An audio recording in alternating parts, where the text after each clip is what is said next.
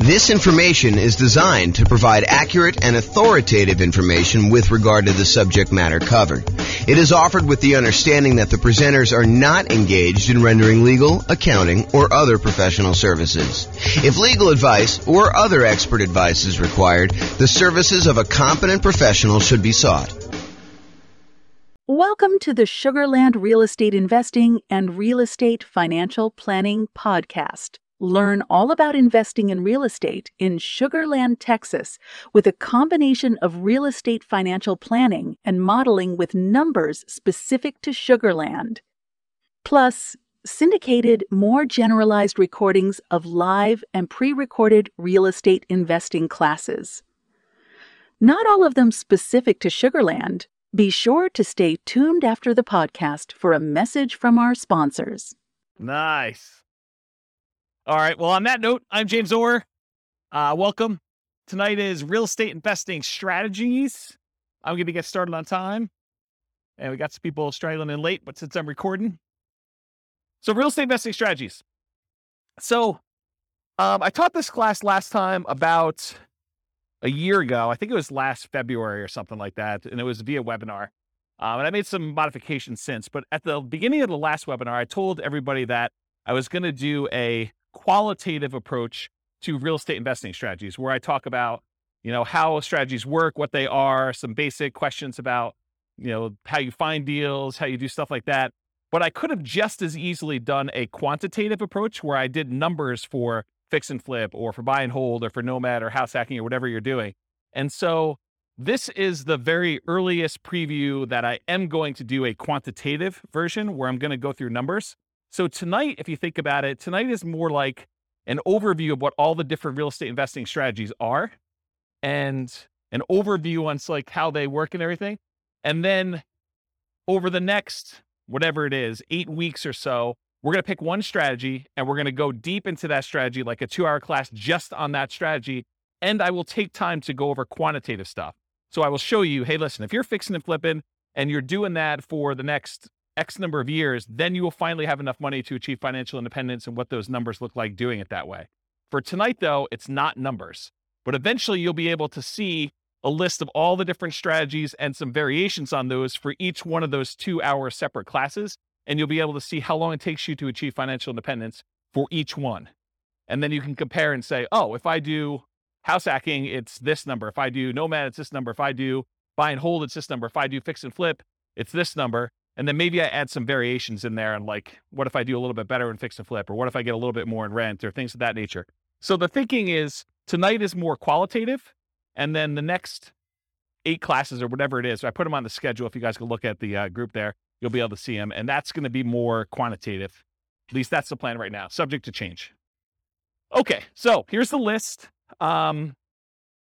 So I'm just going to go down and I'm going to walk you through all the different strategies. And then there's a bunch of slides that go into more detail, but I'll give you an overview of what to expect tonight. So the first one on the list is all the creative financing stuff. So creative financing, in my mind, is primarily going out, doing marketing, finding some type of seller, usually not in the multiple listing service, and then offering them some type of creative financing solution like owner financing or wrap financing or loan assumption or buying the property on a lease option or buying a property subject to the existing financing, something like that. And we're going to go into detail as to what those are, but that's like the creative financing family. And you're not likely to find those inside the MLS. You're likely to find those when you do marketing and you find those deals off market. So we'll go into what all those are in a little bit. The next one on here is buy and hold. And in my mind, buy and hold is buying a property, holding onto it for a long period of time, and usually getting income from it. It doesn't have to, but usually I associate that with getting rent on the property. And that would include the subset of short-term rentals for me.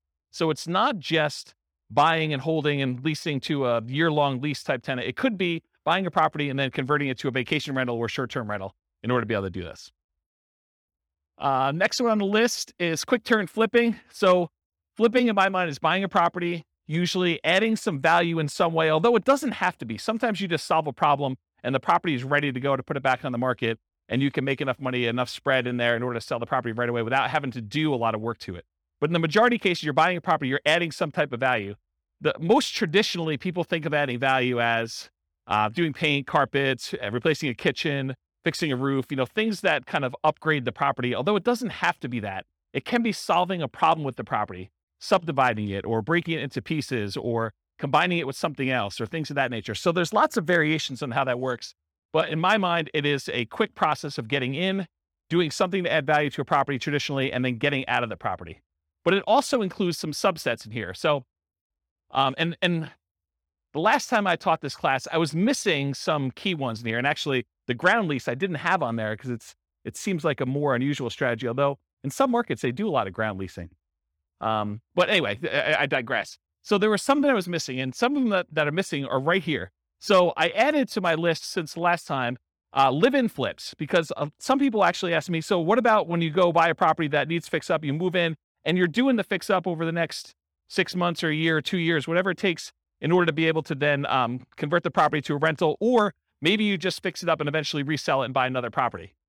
So live-in flips is also kind of a subset of quick turn or flipping. There's also an additional variation called the 2-year slow flips. The best way I can describe this one is, imagine for a minute you're a contractor or you're a custom home builder of some nature, and you're able to build properties and get a discount. And maybe you're able to build a property and be all in for 90 cents on the dollar. Well, you could go build a property for yourself, move into the property, live there. Traditionally, some people try to do this every 2 years, although I will tell you up front that that is not the optimal strategy. But some people will they'll move into a property that they built themselves. They'll live there for 2 years for the tax break. They're really trying to avoid having to pay capital gains by doing the living in a property 2 out of the last 5 years. Then they will go and sell the property. They'll take all the profit they made from the discount they got when building it, plus any appreciation and debt pay down that they have. And that's sort of like a 2-year slow flip is what I like to refer that as. And so there's some reasons to do that, but I will tell you, I've done math on this. I've done some modeling, and my math suggests that it is suboptimal to let taxes dictate waiting 2 years. That if you really can get a 10% discount on a property, you actually should sell, pay the capital gains tax, and actually move on to the next property, even if it's less than 2 years. That's what the math suggests you should do. But we can go talk about that when we do the deep dive on those. And then finally, I have partnership flips in here as well. Partnership flips, if you guys haven't heard of this concept, it's pretty interesting. Instead of having to go out and find a deeply discounted property that you're going to buy at a big enough discount to do all your holding costs and to do all the repairs and everything, and then to go resell the property, with a partnership flip, instead you go find a seller who doesn't want to do the work themselves, but they're willing to split the profit with you if you come in and you actually do all the work on the property and then you sell it together. So you don't even have to take ownership of the property. In that case, you just partner. You're almost like a general contractor that says, look, I'll go, hire my guys. I'll go do all the work. I will go, put up the money for the repairs and all this stuff. And then we will then share in the profit that we're going to make on the deal over a set price that we agreed to at the beginning. And so it's an interesting kind of sub fix and flip model to do it that way. Does that make sense? All right. So that's all the quick turn flipping ones.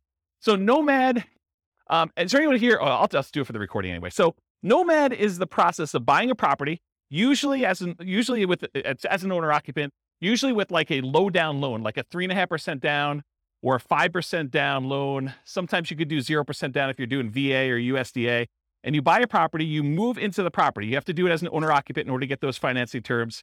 But you move into the property, and according to the terms of the loan that you do, you are required to move into the property and live there for a year. So the lender requires you live in the property for a year. Once the year is up, you buy another property, you convert the last one to a rental property, and you acquire a new one that you move into. And so you can acquire, if you think about this, if you had 20% to put down on a property, by doing the Nomad strategy, you could actually buy 4 rentals for the same 20% down payment. So you do 5% down for the first one, 5% down for the second one, 5% down for the third one, 5% down for the fourth one. And now instead of having, whatever the property values are, if it's a $400,000 property, now instead of having one $400,000 rental that you put 20% down on, now you have $1.6 million, 4 times 400 worth of real estate that you have an asset base that's growing. You have 4 rentals that are all growing and going to eventually be paid off and you'll have cash flow on. So that's what the Nomad strategy is. And you could do this. You can repeat this for as many rentals as you want.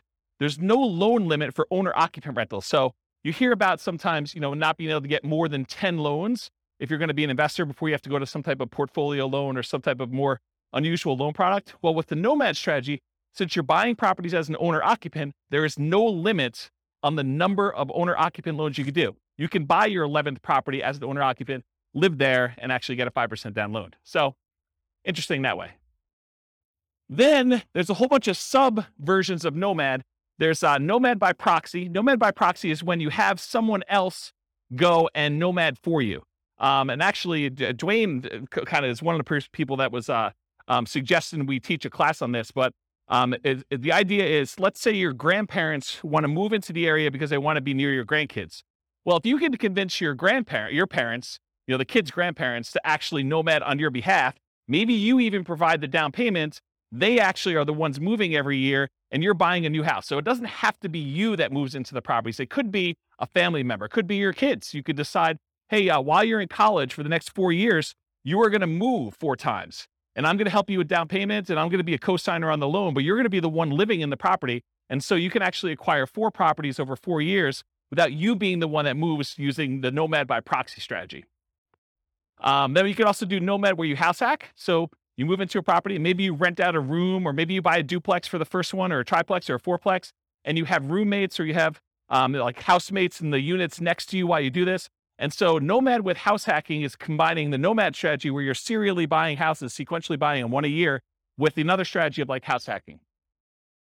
Nomad to short-term rental. This is a new one that a lot of people may have not seen before, but one of the challenges we're seeing, at least in our market here in Northern Colorado, and probably across the country, is this: prices have gone up so much and rents have gone up, but not quite as much as prices. And interest rates have risen such that it's getting harder and harder to cash flow on properties, especially when you're only putting 5% down. And so one of the solutions to that is to actually Nomad into a property, live there for a year, and maybe even during the year, you actually rent it out, vacation rental by owner, or Airbnb or something like that. Where you are buying the property and you're doing short-term rental in order to get some income on it. But then maybe after you move out, instead of converting it to a lease with a 1-year tenant, you can get a lot more income and net a lot more income if you convert it to short-term rentals.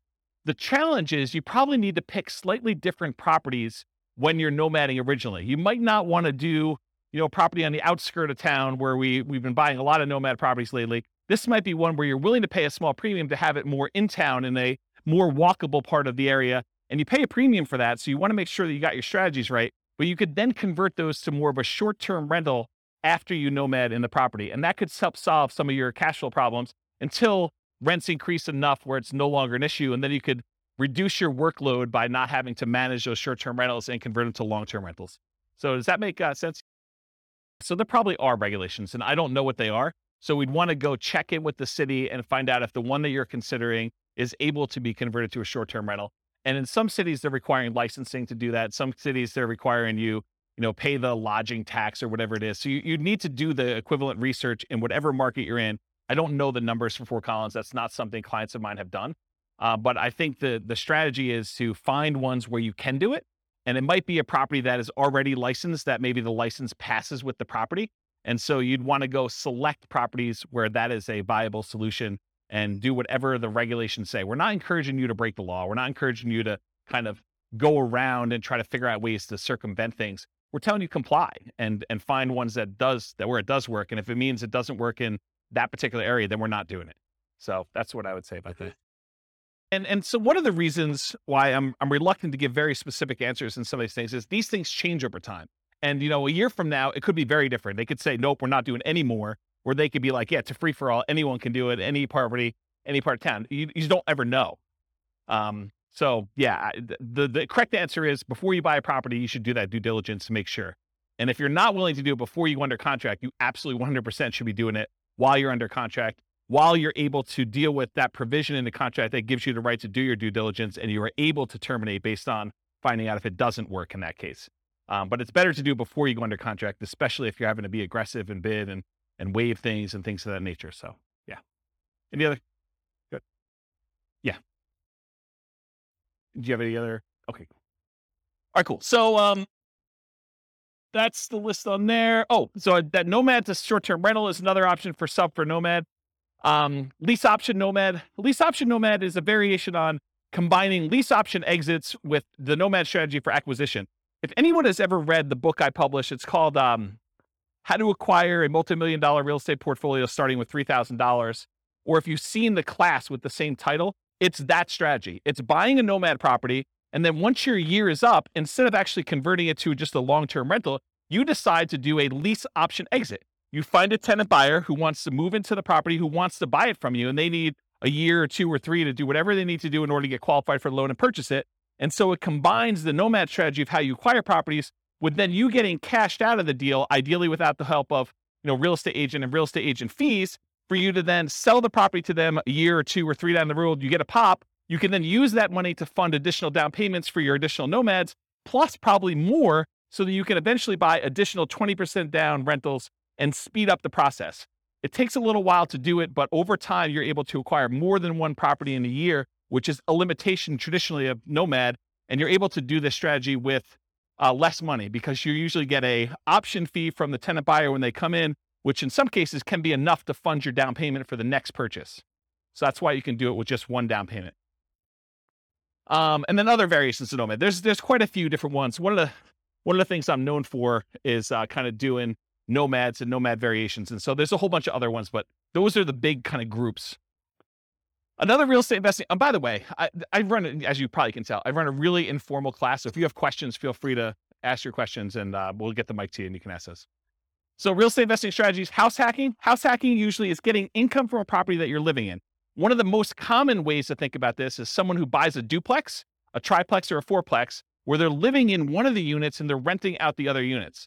But it could just as easily be you buy a single family home and you rent out 3 other bedrooms where you live in 1 bedroom, or maybe you live in the living room and you rent out the 3 bedrooms, or something like that. So it's really getting extra income from a property that you're living in. That's the house hacking strategy. Next strategies are BRRRR and BRRRR. They're just adding an extra R. So BRRRR stands for buy, rehab, rent, refinance. And the one that has an extra R is adding repeat to the end. So it then becomes buy, rehab, rent, refinance, repeat.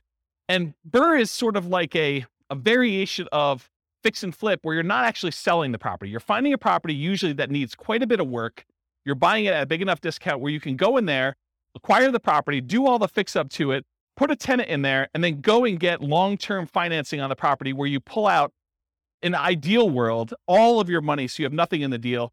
In most cases, in a practical sense, most of the time you can go and you can buy a property and leave minimal amount in. And minimal, it's probably going to be in the neighborhood of 5% or so in most markets. Although you can find ones where you leave nothing in the deal, and you can find ones where it's considerably more that you have to leave in the deal in order to do that. So that's what BRRRR is. Wholesaling and wholetailing. I'll start with wholesaling. Wholesaling is usually the process of finding a property, usually off market. It's usually not in the MLS. It's usually off market, where you do advertising, you find a seller, oftentimes a motivated seller. You come to an agreement with the seller, you put the property under contract, and then you go and you take your contract, which now is personal property to you, and you try to sell your rights to that contract to another investor. And that other investor is going to close on the property and actually pay you a fee to become you in the deal and take over your rights in that contract. Okay. If you think about it, wholesaling is very similar in a lot of ways to what a real estate broker does. So a real estate broker goes out, they have to find a seller who wants to sell a property. They come to an agreement with that seller over what price they want to be able to sell that property for. And then that real estate agent, often with the help of the other real estate agents in the market through the cooperative agreement of the MLS, but a lot of times that real estate agent will go out and they'll try to find a buyer. And then when they sell the property, they get paid a fee. The difference is a real estate wholesaler is actually not representing either party in the transaction. They're acting as a principal, and they're selling their personal rights to the contract to someone else to close on the deal. A real estate broker has obligations to the seller or obligations to the buyer, depending on how their contract is structured. And so they're representing one of the parties in the deal, and they're acting as a middleman, right? They're getting paid a fee to do that.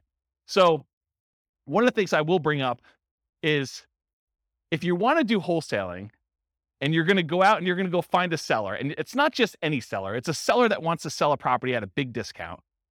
And then you got to go find a buyer, and it's not just any buyer. It's a buyer who wants to buy an investment property, you know, sometimes at a big discount. Sometimes it's because it needs a lot of work and it can scare a lot of buyers away.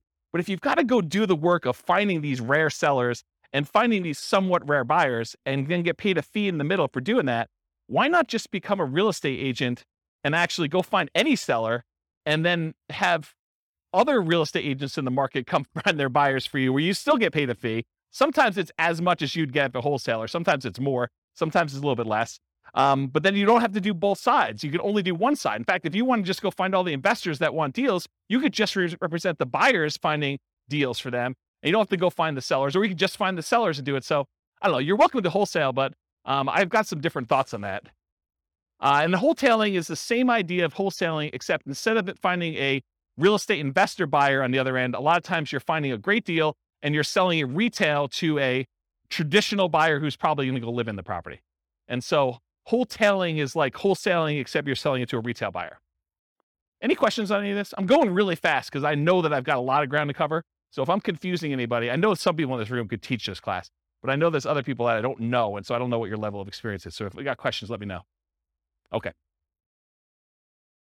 All right. Options and option auction. So you can go and acquire an option to buy a property. This is not lease optioning where you're leasing the property and you have the rights to buy it. This is just the option where it says, hey, look, I want to be able to buy your property for you for a specific price sometime before a specific date. And so you get the rights to be able to acquire property at a pre-agreed upon price for a specific period of time, often for some money. And so the example I like to use, which is an easy one to understand, although most of them are not this clear cut, but imagine for a minute, you think, or you know that Walmart is coming to town, and you know of a property that the person who owns it does not know about Walmart, and it's not imminent. Walmart may come to town in the next 3 to 5 years, okay? So they're like, hey, look, my property is worth $200,000. You come to them and you say, look, I'll give you $500 for the rights to be able to buy your property for $300,000, $100,000 more than what it's worth today, anytime in the next 5 years. I give you $500 today, and I'll be able to buy it for $300,000. And they think to themselves, it's only worth $200,000 today. This guy wants to give me money to be able to buy it for $300,000. Even if they bought it for $300,000, that's a deal. I would take that. And so they think to themselves, $500, that's free money to me. And they sign an option agreement. Well, 3 years later, Walmart comes into town and you're the holdout. The lot that they want, the corner that they want in town is the one that Walmart wants to build on. And Walmart's coming in and say, look, what's it going to take? And you know that they'll buy it for $400,000.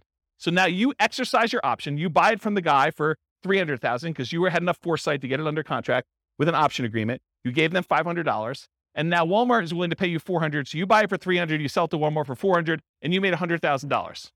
What happens if Walmart didn't come to town? Well, you're out $500. Okay. So that's the idea behind an option. Now there's a variation to this. It's the option auction strategy.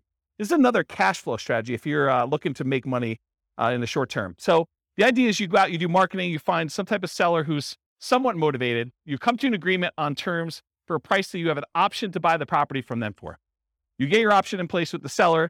Then you go out and you do a marketing blitz where you do, there's a book on this. I think it's by Bill Efros, I think. It's a 7-day sale. And the idea is you go and you do a marketing blitz for a week or a weekend, and you basically have everyone come through an open house. And then on Sunday night, you ask people who is interested in bidding on this property, and you run an auction in order to sell that property to the highest bidder via, round robin telephone that evening. So basically you call up the first guy, says, the bidding is going to start at $200,000. And it's usually below market where you started at. Would you like to bid $200,000? They're like, yes, great. You call the next guy in the list. Would you like to bid $205,000? Yes. Okay, great. You keep moving around until people drop out, and whatever the price it gets to, as long as it's above your reserve amount, your minimum that you have, then you sell the property, you sell your option to them, and they close on the property and they buy it, and you collect the difference between the numbers. So that's what option auction is. Come on and have a seat. So that's what option auction is. To be kind of comprehensive, I put in here real estate investment trust. It's sort of the odd one out, right? Because a real estate investment trust is not as much a real estate investing strategy as it is a very passive, you're participating in someone else doing some type of large scale real estate syndication. And so you come in, usually through a stockbroker, you pay some money in order to become one of the cash partners in a deal in order to acquire, usually like larger buildings or larger apartment complexes or things of that nature. And so that's what a real estate investing trust is. I put probate on here. That too is also kind of a weird one because it's not as much a real estate investing strategy as a source of deals. And I wanted to sort of be comprehensive about it because it didn't really fit in with everything else. But you could go to estate attorneys or probate attorneys, and a lot of times they are dealing with the estate and they don't want to have a piece of real estate in the estate. They want liquidity. they want to have the money to distribute to the heirs instead of a piece of property, especially if it's a large portion of net worth and they can't evenly divide it pretty clearly. So a lot of times they'll go and they'll want to sell a property, and you could come in as a real estate investor. And sometimes these properties, because a lot of times it's elderly people that haven't maintained their property appropriately, they need work or updating. And so a sort of can be an option for a fix and flipper or a burr person or someone who wants to, maybe even nomad into it or something like that. But it's more of a source of deals. So you can get the list of people that are in probate. Probate's when someone dies, in case you didn't know. So someone passed away, they go into probate, and their estate needs to get distributed. So that the process of distributing the assets is called probate. So you can go find those deals that way. And then they have to publish that in the paper, so it becomes a public list. So it's a source of places you can market to. Short sales and foreclosures, again, this is just a source of deals. I mean, short sales is when a seller needs to get the permission from the bank to pay less than what the balance on the mortgage that's due in order to facilitate a sale. So let's say you have a $400,000 property, someone owes $400,000. And in order to be able to sell the property, the bank has to say, hey, I'm willing to accept slightly less than $400,000 in order to get this sold. Otherwise, it's going to go into foreclosure. We saw a lot of these during 2008, 2009, 2010 kind of era. And since then, we haven't seen very many at all. But this may come back, right? It may come back at some point in the future. So really, that's a strategy where you go and they're usually listed inside the multiple listing service because the real estate agent is usually listing it for the seller, and the seller has gotten permission or will get permission from the bank to accept less than what's owed in order to let a sale go through. And so that's a way to get properties that way. And then foreclosures is once the bank has to take ownership of the property back. So they will foreclose on the property in order to get ownership from the seller who is not paying on their mortgage. So now the bank owns the property.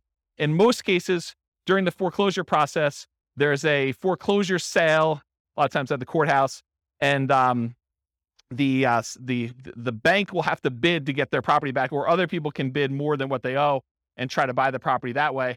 But if the other people don't bid it up, then the bank actually forecloses, they take ownership of the property, and then they usually turn around and list it in the MLS as a foreclosure. It's a bank-owned foreclosure inside the MLS, and then real estate investors or anyone can go in there and buy those properties from the MLS, but they're bank-owned.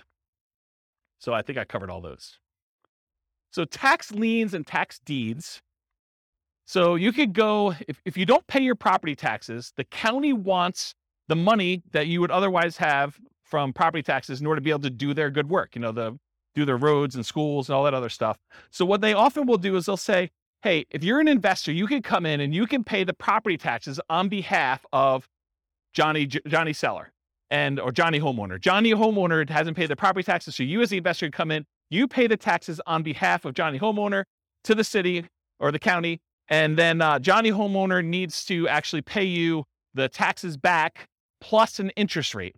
If they don't pay you that interest for a certain period of time, and it varies depending on county and state, but if they don't pay you that amount of money for a period of time, then you can go and you can actually foreclose on the taxes that you paid because they're lienable. And so that basically you can foreclose on the property and get ownership of the property for fronting the taxes for Johnny. Now, in most cases, Johnny has an escrow statement through the mortgage company, and the mortgage company is going to probably pay those taxes because if you go foreclose on it, it wipes out the mortgage in a lot of cases. And so the mortgage company wants to protect its security interest in the property, and they're going to make it whole and pay the fees on top of that. And they're just going to go ahead and add it to what Johnny owes in some form or another. So it's hard to get ownership of the property, although it does happen, especially with free and clear properties. And about 1/3 of all the properties in the United States are free and clear. They do not have a mortgage at all. But if that person doesn't pay their property taxes, and the county is trying to notify them, so it's not like a secret that these things are happening. But if you go and you pay that, then you have a chance of getting your money back plus interest or ownership of the property if you foreclose on that property. Does that make sense? And tax deeds, in some counties or states, there are properties where it's already past the period of time where you can foreclose. You could literally go into the tax office, say, what tax liens or tax deeds or stuff that you have on hand, and you can go and say, okay, I want one that is already past the period of time, and I can initiate foreclosure proceedings right away. And so there's a way to do that where you kind of do it. And these have become much more popular. There was a time when this was sort of like a hidden secret for people, but at this point, it's pretty well publicized and pretty well known. Any questions on this? You guys know about all these? Is this like me? Okay, this is like all new information for everybody. Okay, and then finally on my list, partnerships / syndication, which I sort of think of in some of the same ways. So when you have a partnership, I like to break down when you do real estate partnerships into 3 roles. There's like the deal maker / syndicator. That's like one role. And that's the person who goes out there, they find the deal, then they're the ones going out and finding the money. They're the ones going out finding the financing, and they're going to oversee the work and they're going to oversee the project and do it. That's the deal maker syndicator role. Then there's the money partner role. Those are the people that they invest in the deal. They bring the money to the table, but a lot of times they're not doing the work.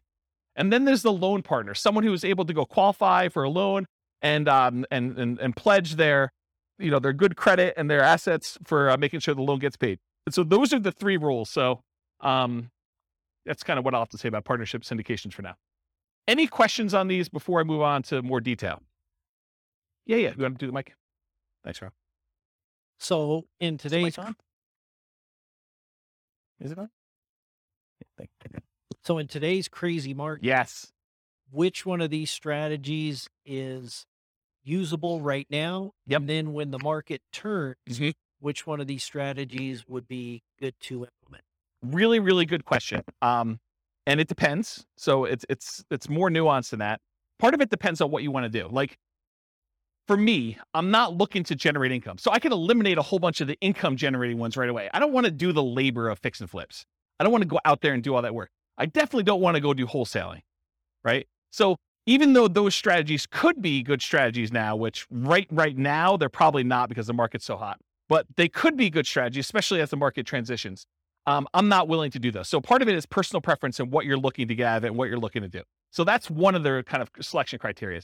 Like as far as like market dynamics go right now, when you have a fast appreciating market, maybe you have a market where you don't know if it's going to continue to appreciate very rapidly because there's some signs that there's high inflation on the horizon, although the Fed just raised interest rates today, 0.5%. And so maybe that'll curb some inflation and suppress some appreciation that we're seeing. But it's really hard to tell. So when you don't know what a market's going to do, I mean, like strategies like buying an option on a property seem like a pretty good thing because you don't have the downside risk. You have very minimal risk. You paid, whatever it is, $500, $5,000 for the rights to be able to buy a property, but you don't know if that's going to pay off or not. And if the market really, really goes down, then you're sort of protected. You have a known downside for that. And so you have some upside there. So you could do things like regular straight up options on properties. You could do things like lease options where you agree to lease a property for a period of time, a year, 2 years, 3 years, and you have an option to buy it for a set price. And if the market goes down, you just say, I'm choosing not to buy it because I don't know what's going to happen in the market. So that could be a strategy for doing that. If you really think the market's going to go up and you have a very long-term horizon, I think buy and hold and nomad and all those long-term wealth building strategies, those are still great. And even with interest rates where they are, what's great about interest rates, and we've been in such a low interest rate environment for so long that my thoughts are you lock in an interest rate. And even though you think to yourself, 5%, that's probably what you're going to get, maybe 5.5 or so on a investor loan right now, that seems really high to what it was 6 months ago or a year ago or whatever it is. But realize what's interesting about interest rates is if interest rates go down in the next year, 2, 3, or 4, or 5, you can always ratchet them down. But as long as you get a 30-year fixed rate loan, you can't go up, right? Unless you're getting an adjustable rate mortgage, which I don't know. I mean, you don't really want to be chasing that thing and have that extra risk exposure out there. Although some people would probably choose to do that if they have deep pockets and they could do that. So it's a much more nuanced question that I don't know if I want to give you like a very specific answer. These are the 3 that you do now, especially since this could be recorded and listened to 5 years from now. But you need to sort of think about, and that's what I'll probably do in the subsequent classes. I'll say, these are good strategies in these types of markets so that you can then go look back and say, oh, I'm in this market. This is what I should be doing, or this is what I shouldn't be doing, or I have very low risk tolerance. I want to do these strategies, or I need cash, so it doesn't matter. I'm going to be doing flips or option auction or whatever else you're going to do for money today, wholesaling, things like that. So I don't know, is that sort of, did I avoid your question tactfully enough where you felt like you got something, but like I didn't actually answer it? Did I do a good job at that? That's good. He's working. Looking at other investors, they say, oh, in this kind of market, you want to, it's like conserving or fees. Or I don't think this is a conserving cash time. I think in periods of high inflation, anyone who's holding cash is losing ground. Yeah, I think buying assets that go up in value, I think those are things. I think the tricky part is a lot of times we can't, at least in our current market in Northern Colorado, at our current interest rates, current prices, current rents, it's hard to make properties cash flow. And so I think that's the challenge for folks. If you're trying to acquire for cash flow, it's tricky right now. It's tricky to do. And so what do? Do you put more down? Do you just kind of consider the negative cash flow as part of your down payment? What's the strategy there? And that's a personal preference thing. I don't think you could tell somebody you always do this. So that's how I would kind of answer that question. Yes, sufficiently vague. Yeah, absolutely. Perfect. Yep. Yeah. All right. James, what I've noticed is a trend that's happening right now is that a lot of us, when we were doing lease options, owner carry, owner financing, that kind of stuff. Right now? We just can't do them right now because the seller really has options, which is sell. Oh, right now, the market's so hot that a seller can basically put it on the market and get above thing. But we're entering a golden age, because the golden age that's coming is all of these really low interest rates, all the options like lease option, wrap financing, subject to, that's coming. We need the softening of the market where now this becomes an option for sellers. Our solutions become options. Is that where you're going with that? Yeah. So what I've seen is a pivot where a lot of people have moved over to master leases in particular, where they're going in on a master lease and attaching it to it. They're creating a performance lease so that no risk at all, essentially being a property manager and keeping 10%. But they're also attaching a right of first refusal and or an option to purchase it in the thing. So I'm seeing a lot of that. And those are exactly the same people who were doing a lot of lease options before. But it's just kind of interesting. They're trying to position themselves for that golden age, which is coming in 2 years' time, right? Yeah, I don't know if it's 2 years, but yes, I think we're coming into a period where, for the last, whatever it's been, 3 years, 4 years, we've seen these extremely low interest rates. And so at some point in the future, the market shifts and sellers start to struggle with being able to sell their properties. Maybe there's a glut of properties that are for sale and not enough buyers. And now investors come in and they add liquidity to the market historically. And so now you could come in and you can find sellers that are in situations where a offer to buy a property subject to, or a wrap financing, or a lease with an option, those become attractive to certain sellers at certain periods of time. And so now you can come in and you can take advantage of the really low interest rates we saw historically last few years, a few years in the future. But that's not here yet, right? And so we're sort of like waiting for a period where the market has shifted enough and you can take advantage of different strategies at different times. So I don't know. That's where I am with that. Hopefully that's helpful. Yep. Yeah. But like, what would I recommend for clients? I would recommend they look at whatever strategy makes sense for their particular situation. And I think for a lot of folks, Nomad still is the best strategy. It takes very little down payment. It takes relatively small amount of time. It's a really good way to dollar cost average or dollar value average into the market, one per year over time until something shifts. And so for the people that are on limited down payments, it's a great way to get in and acquire properties. For someone who has a lot of assets and they're sort of waiting for the best time to buy with those assets, then buying a property a year with a very small investment in order to acquire that doesn't seem like a bad thing to do with a tiny bit of your asset pool that you're going to deploy. So I like Nomad for that reason. If you're trying to hey, I've got $1 million or $2 million or $5 million and I need to place it because I don't like the risk of the stock market right now or whatever else I've got, and I got to put it into real estate, it's a tricky time because it's hard to produce cash flow unless you put a lot more down. You're buying properties all cash, or you're putting 25, 30, 35% down, at least in our market. In other markets may be different, right?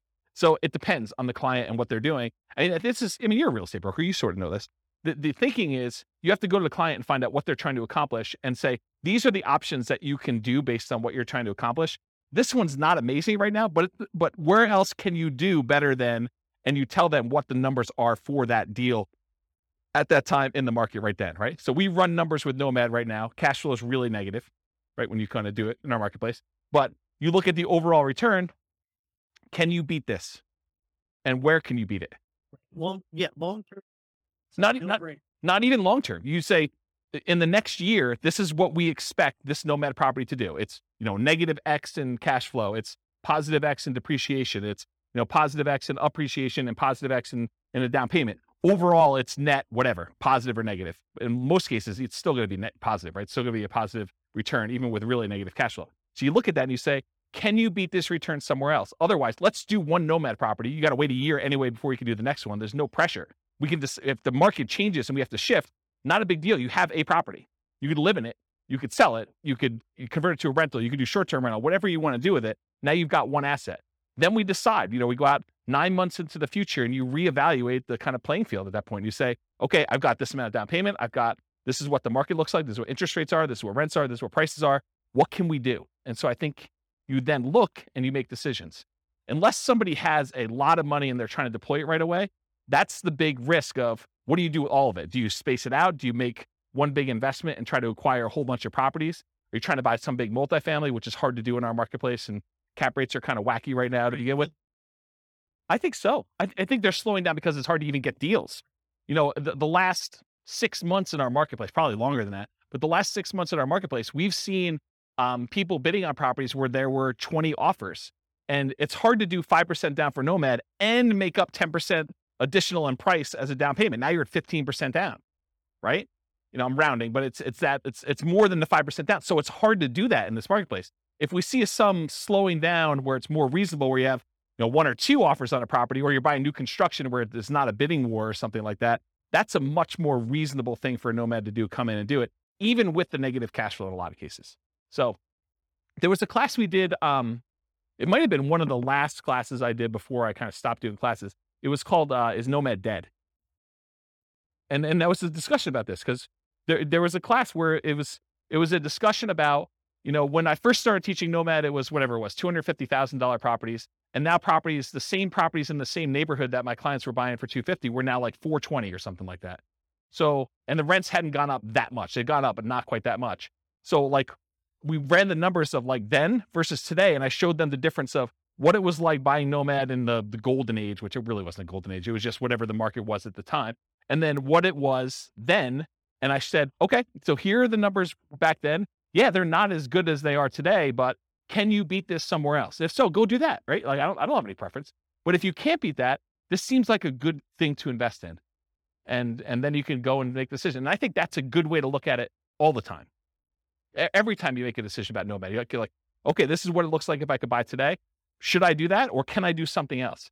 Can I go buy Dogecoin, or can I go buy GameStop, or go buy Twitter, or that, Activision Blizzard, with their acquisition or whatever they're doing. Some of this opportunity where you think, okay, well, I could do better than Nomad. Well, then do that. Okay. Which I maybe just put it on. I don't even think you can decide that, right? That's your choice. But I don't think that's something I would recommend. And there is a number at which someone's like, I can't swallow X dollars negative money. Good discussion. All right. If we go over, it's all you though. Okay, here we go. Because that was slide 1 of 100. All right, here we go. So I wanted to start this early, but I wanted to give you the content of the class first before we got here. So get rich quick versus get rich slow. In general, if you're thinking about, okay, I want to get involved in investing in real estate, there's a need for you to put food on the table, to put gas in the car, to kind of pay for health insurance, whatever you're doing. So you need money to live on. So you need a way to generate income to live on while you build wealth in some form or another. If you have enough assets to acquire properties to generate that income, that's great. Most folks do not, though. They're not coming in with $5 million that they can deploy and buy a whole bunch of rentals and generate cash flow to live on if they're going to do that. So that means you need either one of 2 options. You either need to get a job that provides income to live on, and maybe take some of the capital from that job and deploy it into real estate to then use the real estate to build wealth over time. Or you need to become a real estate entrepreneur and generate income through entrepreneurial activities in the real estate industry. This is essentially starting a real estate business, doing the strategies that are most likely to generate very short-term money, which is really just a job in the real estate field. So jobs in the real estate field look a lot like wholesaling, fix and flip, real estate brokerage, things like that generate money that you could put food on the table in a very reasonable amount of time. Okay. So those are the equivalent of getting a job. So if you're I have a job and I could provide food to live on. Now I'm going to use some of that money to go buy Nomad or Burr or, a property to live in or buy and hold or whatever we're doing here. Or you get a real estate entrepreneurial job and you either use that money to live on and take some of it to reinvest, just like you would from a job. And then you get to kind of cherry pick your deals off the top in some of those kind of positions to do that. Does that make sense? Okay. Then, with all this stuff being said, invest for more passive cash flow and wealth building. So remember, the idea for a lot of folks is to achieve financial independence where their assets are providing enough income where they can support them in the lifestyle that they desire. And one of the ways to get there is cash flow from real estate or money invested in some type of asset, stocks or bonds or something else that is throwing off, some capital growth and or dividends or some type of money coming out there. And a lot of times the asset base you're using some type of like 4% rule or 3% safe withdrawal rate or something like that in order to generate some money from that or the money from the real estate. And I'll throw it in there just to be complete or passive income from like Social Security, annuities, or pension. So those are really the three sources of money for achieving financial independence. Any questions on this? No way I'm getting through this 2 hours. Okay. So real estate investing strategy. So tonight I'm going to primarily talk about which is on the next slide, but the entry, the holding period, and the exit period. Because remember, real estate investing strategies, what is a strategy? It's a unique combination of how you get into the deal, how you hold the deal, and how you get out of the deal. That's sort of what the definition of a strategy is. And so in this case, tonight, I'm going to talk about entry, different ways to finance acquiring properties, different ways that you can acquire properties through different channels, holding period, whether it's an active or passive investment, the duration of your hold, if you're wholesaling, you're kind of just flipping your contract. If you're doing a flip and it's 3 to 6 months, or if you're doing like buy and hold forever or nomading or something like that. And then exiting, your exit financing, how you're getting out of the deal, how someone's going to cash you out, and then the channel for exiting, how you're going to exit the property or get rid of the deal. And so those are the ones I'm primarily going to talk about.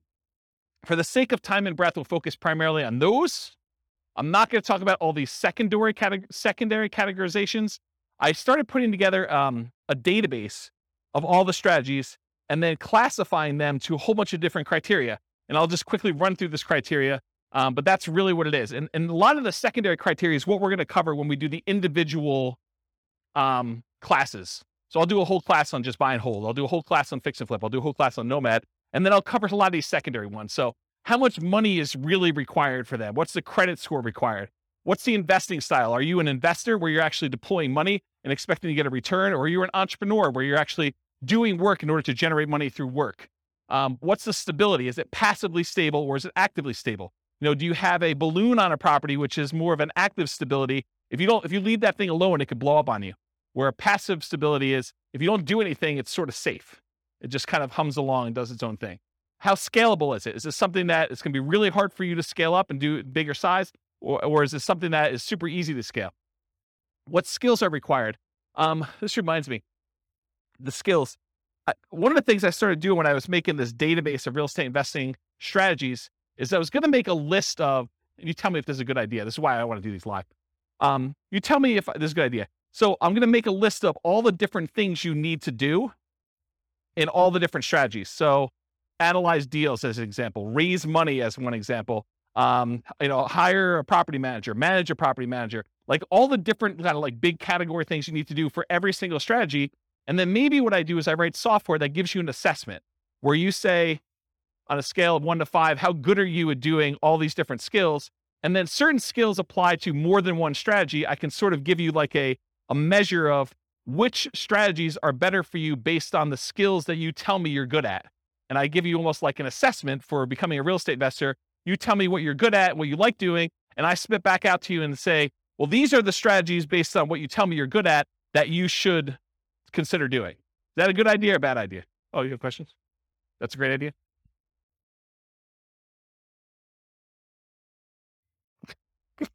You can't wait to talk. No, I think it's good. I Okay. think you also, though, have to put in there, what is their risk tolerance for those? That's probably another one. Right? That's probably another like asset assessment kind of question, right? Right. Yeah, like how much money are you willing to risk? How well do you sleep at night knowing that things could go bad? What's your variance tolerance? Yeah, things like that. Yep. Good point. So skills required, sales, analysis, property management as some examples. What's your risk exposure rating? Like how risky is the strategy overall? What's your profit timing? Is it cash now, cash flow, wealth building? What kind of subgroups you would direct market to? Probate being an example, high equity being another example, low equity being another example. What are the best markets? I think this is to your question more up, like where you're talking about, is this a soft market strategy? Is this a hot market strategy? Availability, like, are these like really rare deals? Are you very likely to not find any? Or is this like something you can go out and you can buy today? And then can you invest using retirement accounts? Kind of another one on there. So those are like my secondary criteria. We're not going to talk a lot about those tonight. It's primarily going to be this primary categorization. All right. So here's a visual. There's no way I'm going to get through this. Here's a visual of the three different things. So the entry, the holding period, and the exit. The channel and financing for both the entry and the exit, and then the holding period, whether it's active or passive, and the duration for that. Okay. Gonna be great. All right, so buying, acquiring, entry into real estate market consists of two major considerations: the channel, the source of where you can find those deals, and then how do you finance it? All right, financing when buying. So these are the lists of all the different ways to kind of finance or fund the acquisition of a particular strategy. So cash, it's a really obvious one. You want to go buy a property, you put up all the cash, you go buy it. But there's also cash equivalents. There's things like, I want to go do fix and flip and I have a free and clear property. Instead of actually selling my free and clear property, I could go put a home equity line of credit on that property and then only pull the money out that I need in order to fund the acquisition of my fix and flip. And so that's sort of like a quasi-cash equivalent, because it looks like cash, but you had to borrow money from yourself in order to be able to do that. Or if you have $1 million invested in the stocks and you want to use a margin account, you can go borrow up to 50% of your stock holdings and use that money in order to acquire the deal. Yeah, you're adding some leverage or risk into it, but that's the idea behind cash equivalent. Traditional owner-occupant loans, this is usually for stuff like house hacking or Nomad or things like that. You can get 0% down VA or USDA loans in order to acquire properties as an owner-occupant. You can do 3.5% down loans to buy single-family homes, duplexes, triplexes, or fourplexes as an owner-occupant, and you can do 5% down conventional financing in order to acquire these properties. And everything except for the 0% down VA has PMI. If you put less than 20% down, VA instead has a funding fee, sort of like a prepaid fee you pay up front that takes care of the insurance risk that VA has for putting less than 20% down. So those are kind of the traditional owner-occupant type loans. You could do 20% down or more, then you don't have PMI anymore, but most investors are probably going to not opt to do that. Traditional non-owner-occupant loans, that's usually 20% down. A lot of times we will move to 25% down because the interest rate is so much better, moving to 25% down. And the cash flow improves a little bit because you're borrowing a little bit less. So a lot of times you'll do that. There are 15, as of right now, there are 15% down non-owner-occupant loans you can get. They usually have PMI associated with them. And depending on what you're going for, you're trying to make more of an appreciation play or you're making more of a cash flow play, you would choose those loans based on what you're trying to do there, in my opinion. Creative financing, we talked a little bit about these. I'll go into detail a little later, but there's owner financing. That's when the owner of the property acts like the bank. They allow you to make monthly payments to them in order to buy the property. There's wrap financing, where the owner of the property has a loan in place that they have with a bank or something like that. And they're saying, hey, look, I owe $50,000 on this property, but you want to buy it from me for $400,000. So I'll tell you what I'll do.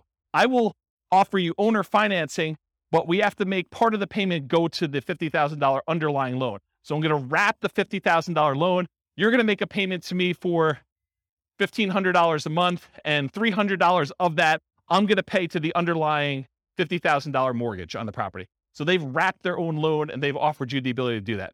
So that's an example of wrap financing. Loan assumption is when you formally go to a bank and you formally assume the loan. You qualify in a lot of cases to assume the loan.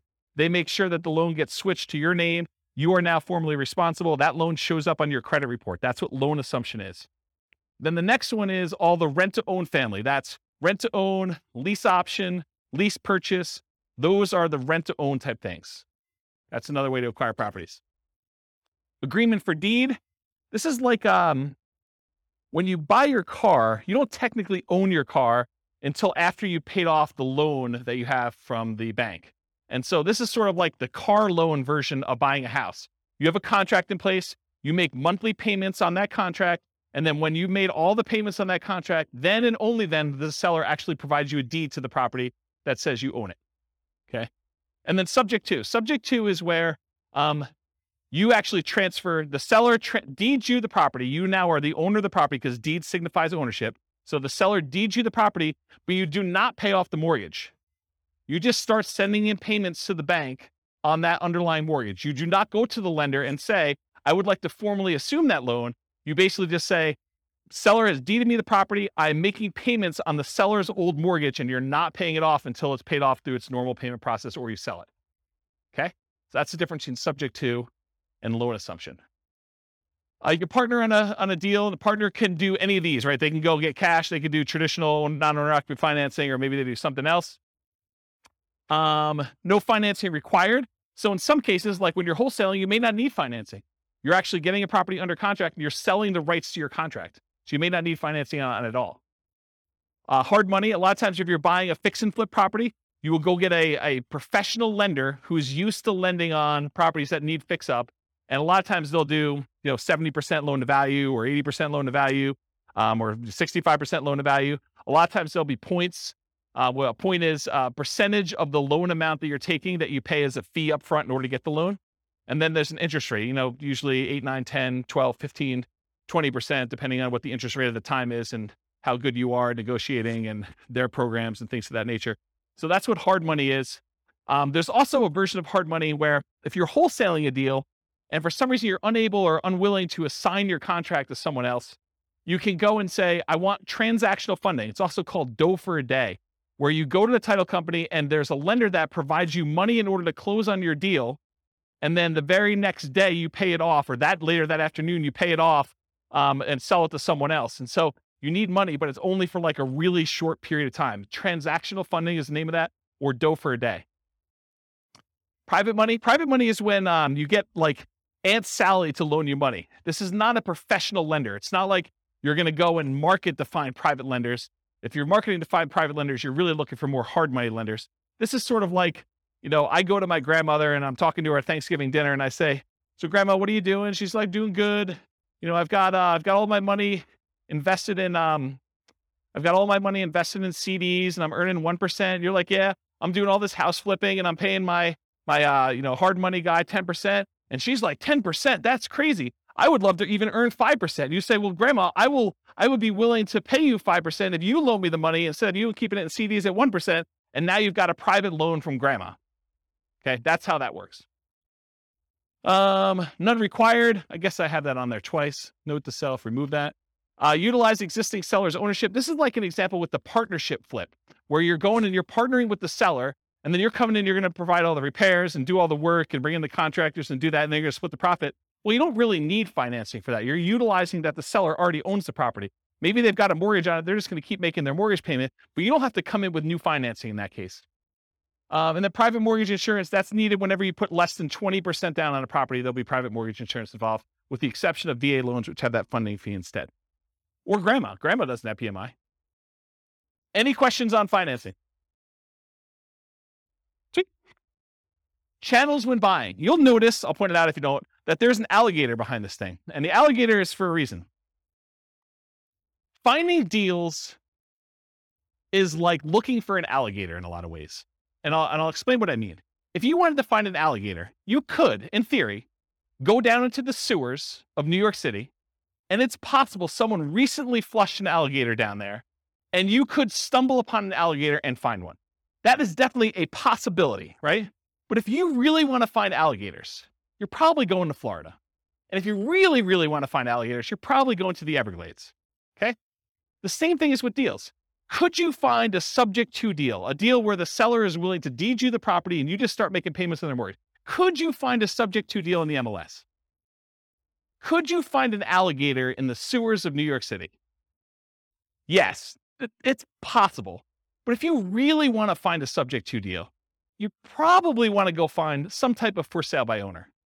And probably, if you really want to do it, and that's like the Florida equivalent, you probably want to actually go and find a for sale by owner that's not already marketing their property and doing the advertising themselves and looking for a little more of like a retail buyer.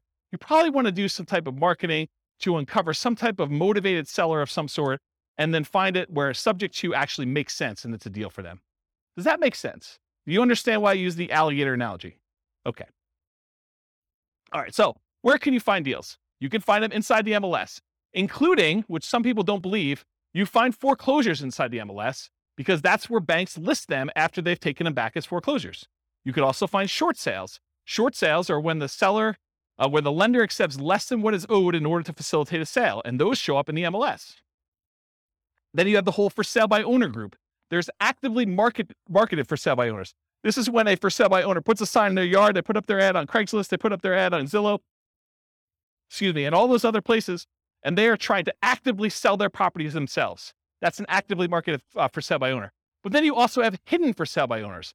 These are properties that are for sale by the owner. There's no agent involved, but you find these through marketing, sending out direct mail, putting up ads on Google or whatever else you're doing, and making a website, doing networking, telling people, hey, listen, if you ever want to sell your house or you know someone who wants to sell, I'm a buyer, I'm an investor, I'm looking for a property so that I can do work on and flip or whatever you're looking for. So through marketing and networking are the two ways to find non-actively marketed for sale by owners. You can also find deals from wholesalers. So wholesalers are out there usually doing these stuff, hidden for sale by owner stuff, marketing and networking in order to find deals. That's primarily where wholesalers find deals.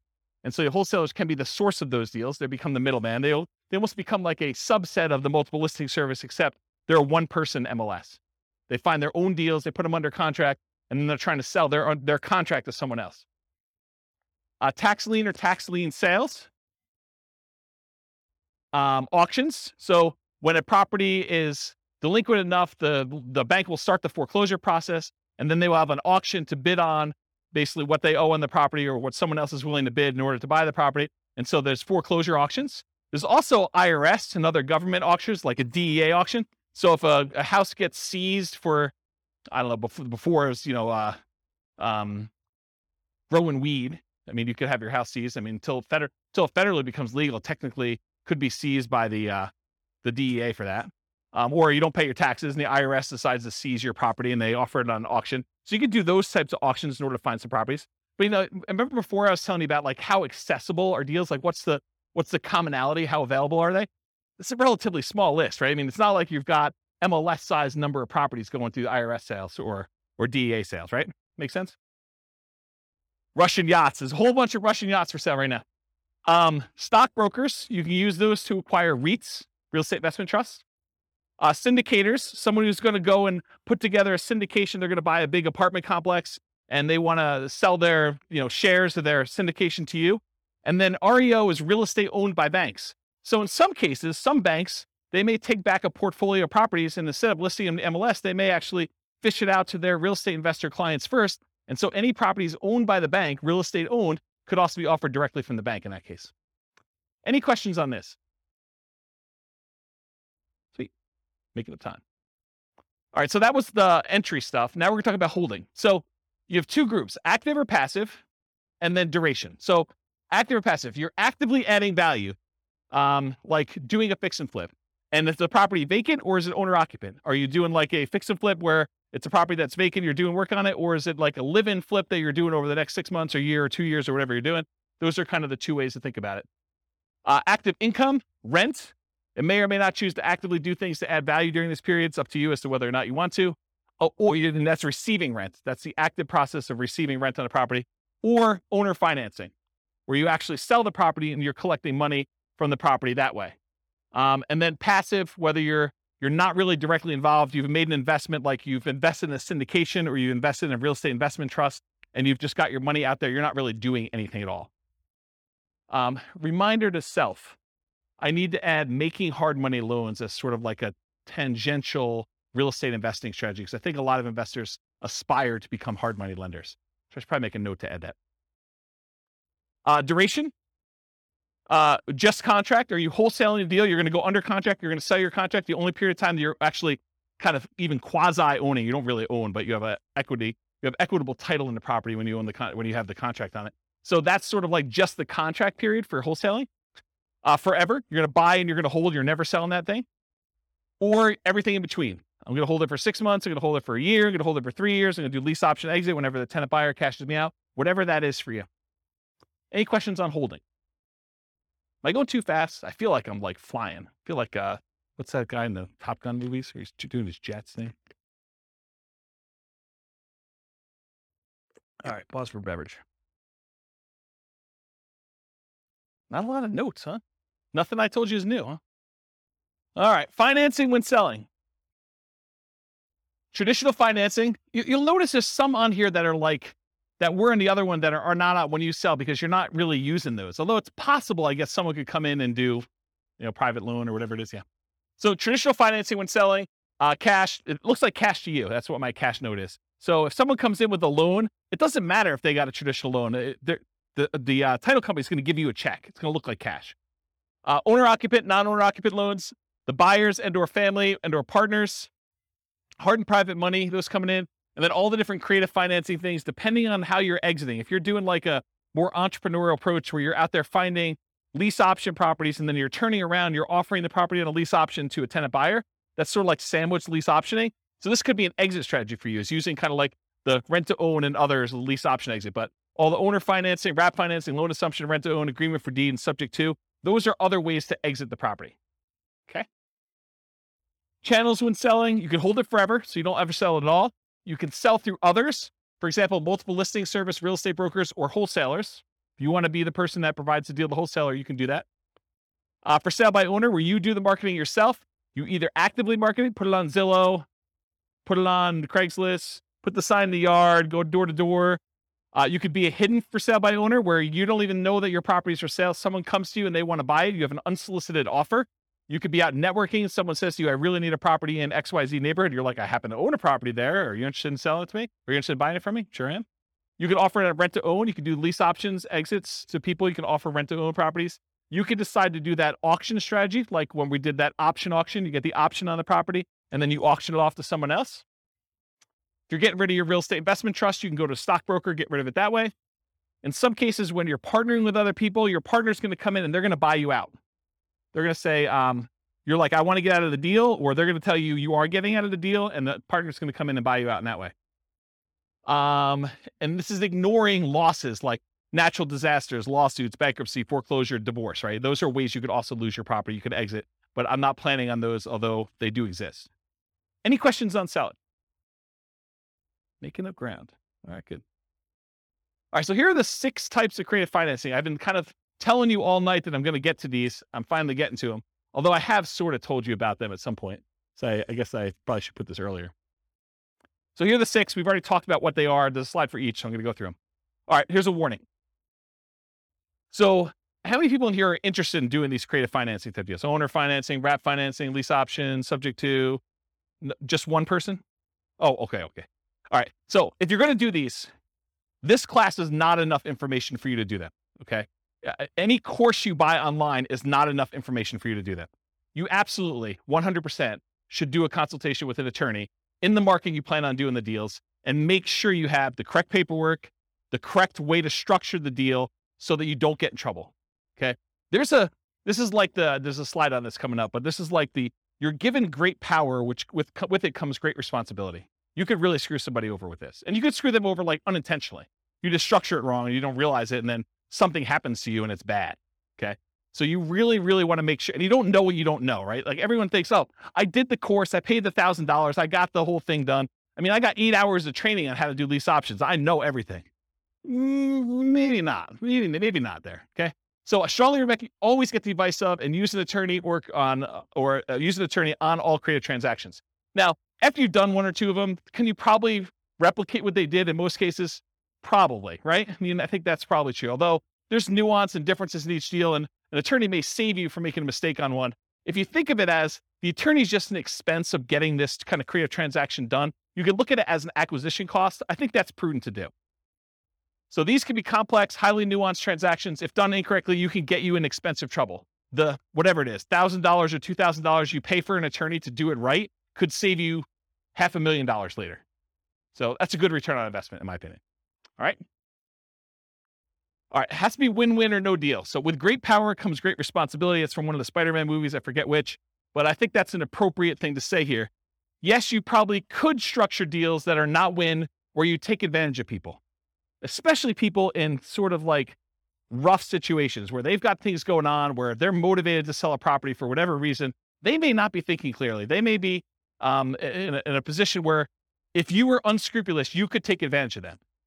And for all of you that are local, if I hear about you doing something unscrupulous, if I hear you took advantage of somebody, I will do everything in my power to ruin your business. I'll just tell you straight up, okay? You'll be removed from this group because I don't want someone looking up your name and saying, oh, so-and-so is part of that investor club.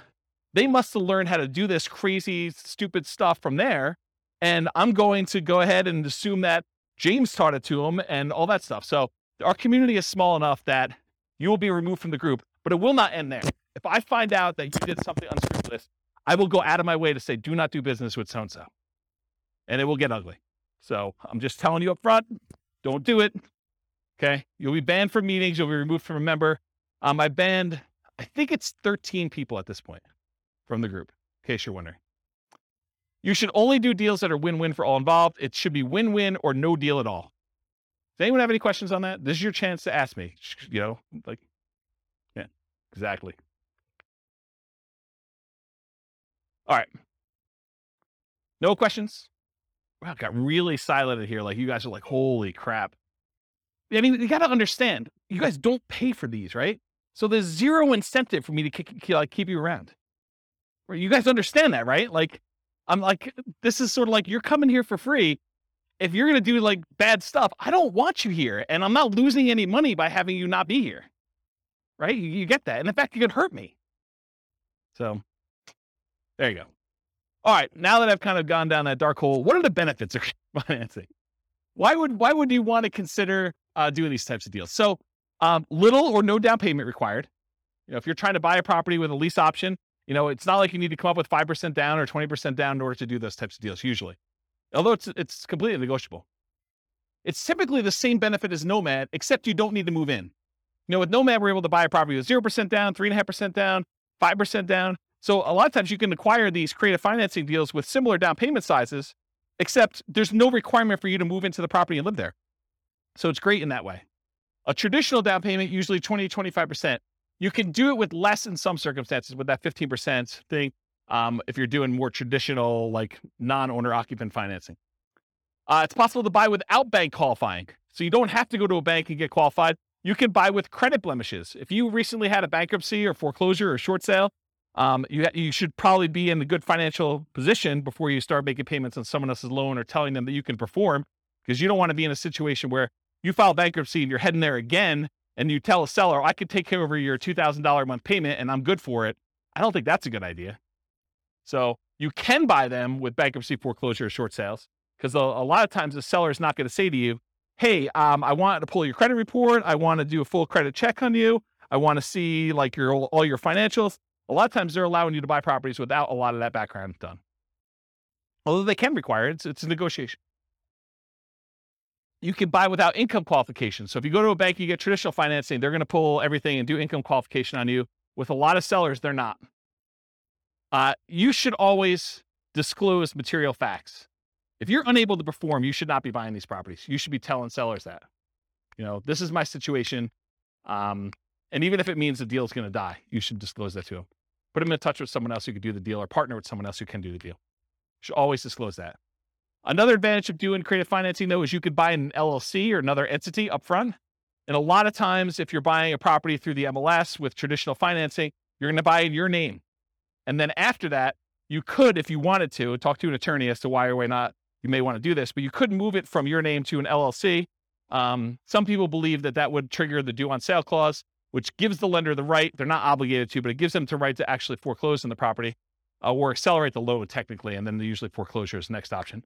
But that's a thing that could happen if you do it. When you're doing it this way, provided the loan doesn't have an underlying due on sale or due on transfer clause, which most of them probably will, unless you're doing owner financing. But if you're actually doing it where you're wrapping a loan or you're buying subject to or doing something like that, you could buy an LLC, but it probably will still trigger that acceleration clause in the mortgage documents. One of the benefits of creative financing, it's amplified return on investments. So some would say improved, but it could be the other way.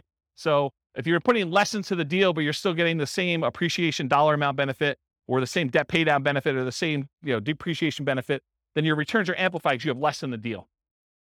And you could walk away. If things really, really got ugly, you could walk away from properties and do stuff. So see my warning the dangers and risks of real estate investing class. Well, if you're doing a lease option, you don't have to exercise your option. You could walk away in that case. Okay. I guess more continued benefits, self-directed IRA or self-directed 401k. In a lot of cases for doing those types of loans, you need to put down 30%, 35% in order to get those loans done. Sometimes even more. So if you're buying a property and you're doing it outside the MLS, you're doing creative financing, you can acquire properties with these self-directed products without having to put 30 or 35% down, which is a huge benefit. You can do partnerships without a credit partner. Remember the 3 roles of credit partners, 3 roles of partnerships. There's the deal maker, there's the credit partner who does the loans, then the cash partner. So you don't need the credit partner anymore if you're coming in and you're taking over a loan, or you're doing lease option, or you're doing owner financing. You don't need that person anymore. Could allow you to buy a property while waiting to qualify for more traditional purchase. So if you're in a situation where you had a bankruptcy and it's about to go away in a year, kind of roll off your credit report, and you're going to go buy a house then, well, this could be a way to jumpstart that. You could buy a property before that technically rolls off. You're fully recovered financially, but it's still on your record. Or maybe you need to increase your income for another year, or maybe you've got great income now, but you need 2 years of tax returns to do something like that. And most of the time when you do creative financing, you're using some type of creative financing exit. You're buying a property with a lease option, then you're selling it on a lease option to a tenant buyer within a year or 2 or 3 or 4 down the road. And so by doing that, a lot of times you avoid some of these big capital expense hits that you'd experience if you had the property for any prolonged period of time. The nature of the strategies you employ of getting in and getting out of a deal would eliminate some of those capital expense things on there. Does that make sense? Okay. All right, so here are the downsides, why you might not want to do these types of deals. It's a limited selection of properties, and I cannot overstate this enough. The number of deals you can buy creatively, that you can buy subject to, that you can buy on a lease option, that you can buy with owner financing, is very, very, very, very small compared to the number of properties you have a selection of from the MLS. So what tends to happen is you do all this marketing, you find deals where the seller is motivated enough to do a lease option or a subject to or wrap financing or some other type of creative deal. A lot of times there's something a little bit wacky about that property. If it was a regular property that you had to come up with 20% or 25% down to buy, a lot of times you wouldn't buy that. The only reason it's attractive to you is because it's creative financing. And you're like, man, I'm not sure I even want this property. I think that happens a lot.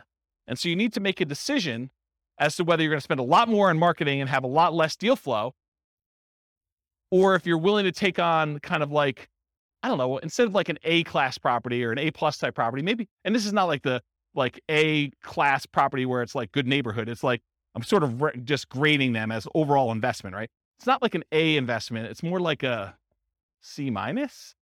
Yeah, so a lot of times it's that. Occasionally you'll come across something amazing.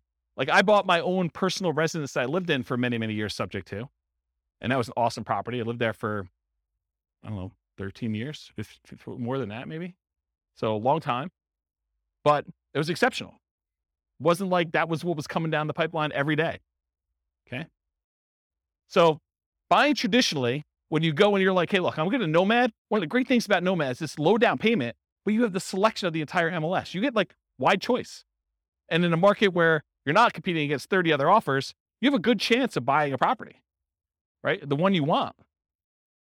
So buying traditionally allows you to look at the best properties from the largest selection. Another way to think about this limited selection thing, I'm going to pause on this for a second and harp on it because it's important, because you may be getting creative deals where the price to rent ratio is not ideal, right? It's not one that you would otherwise buy as a rental because maybe the price is a little bit high for the amount of rent you could get. And you're thinking to yourself, man, this is not really a great rental. It's not something I would normally buy.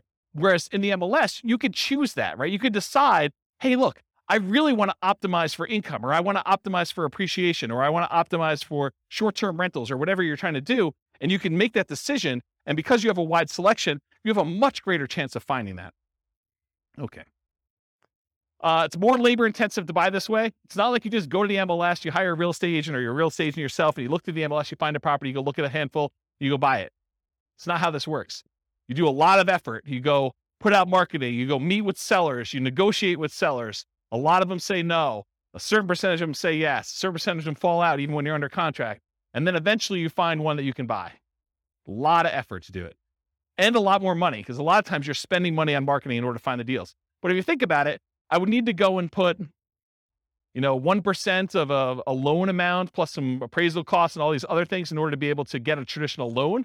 So maybe you're in it for $5,000 in some cases. In order to do that, could you then, instead of putting $5,000 in order to get the loan, could you put $5,000 in marketing in order to find a deal? I think that's pretty reasonable. More labor intensive. I talked about that. Lower ROI for time invested. So you put time in, so your return on the time you invest is much lower. This spreadsheet you see here, I did a whole class on this. I'll probably do another one. It's coming up. But this is me modeling how much money, how much time you need to put in, and every step of the process in order to buy off-market deals, and then where you make money on each one of the off-market deal, like the phases that you do that. And then at the end, it sums up all of the time you put into finding the off-market deals for all of the steps, all of the money you put in for all the steps, all of the money you made for all of the steps. And then it calculates out what your kind of like dollar per hour was and your return on any money you had invested. And it shows you all those metrics. And you could do things like, if you're doing, a certain percentage of these I'm going to list, certain ones I'm going to do lease options on, certain ones I'm going to flip. You can model all these different variations doing that. It is possible to structure them in ways that make them questionable. Don't do that. So don't go ahead and structure your deal such that the seller is going to end up with negative equity over a period of time, where maybe they have a interest-only loan and you're amortizing your loan to them. That would be bad. That would be another example where you'd be banned. Okay?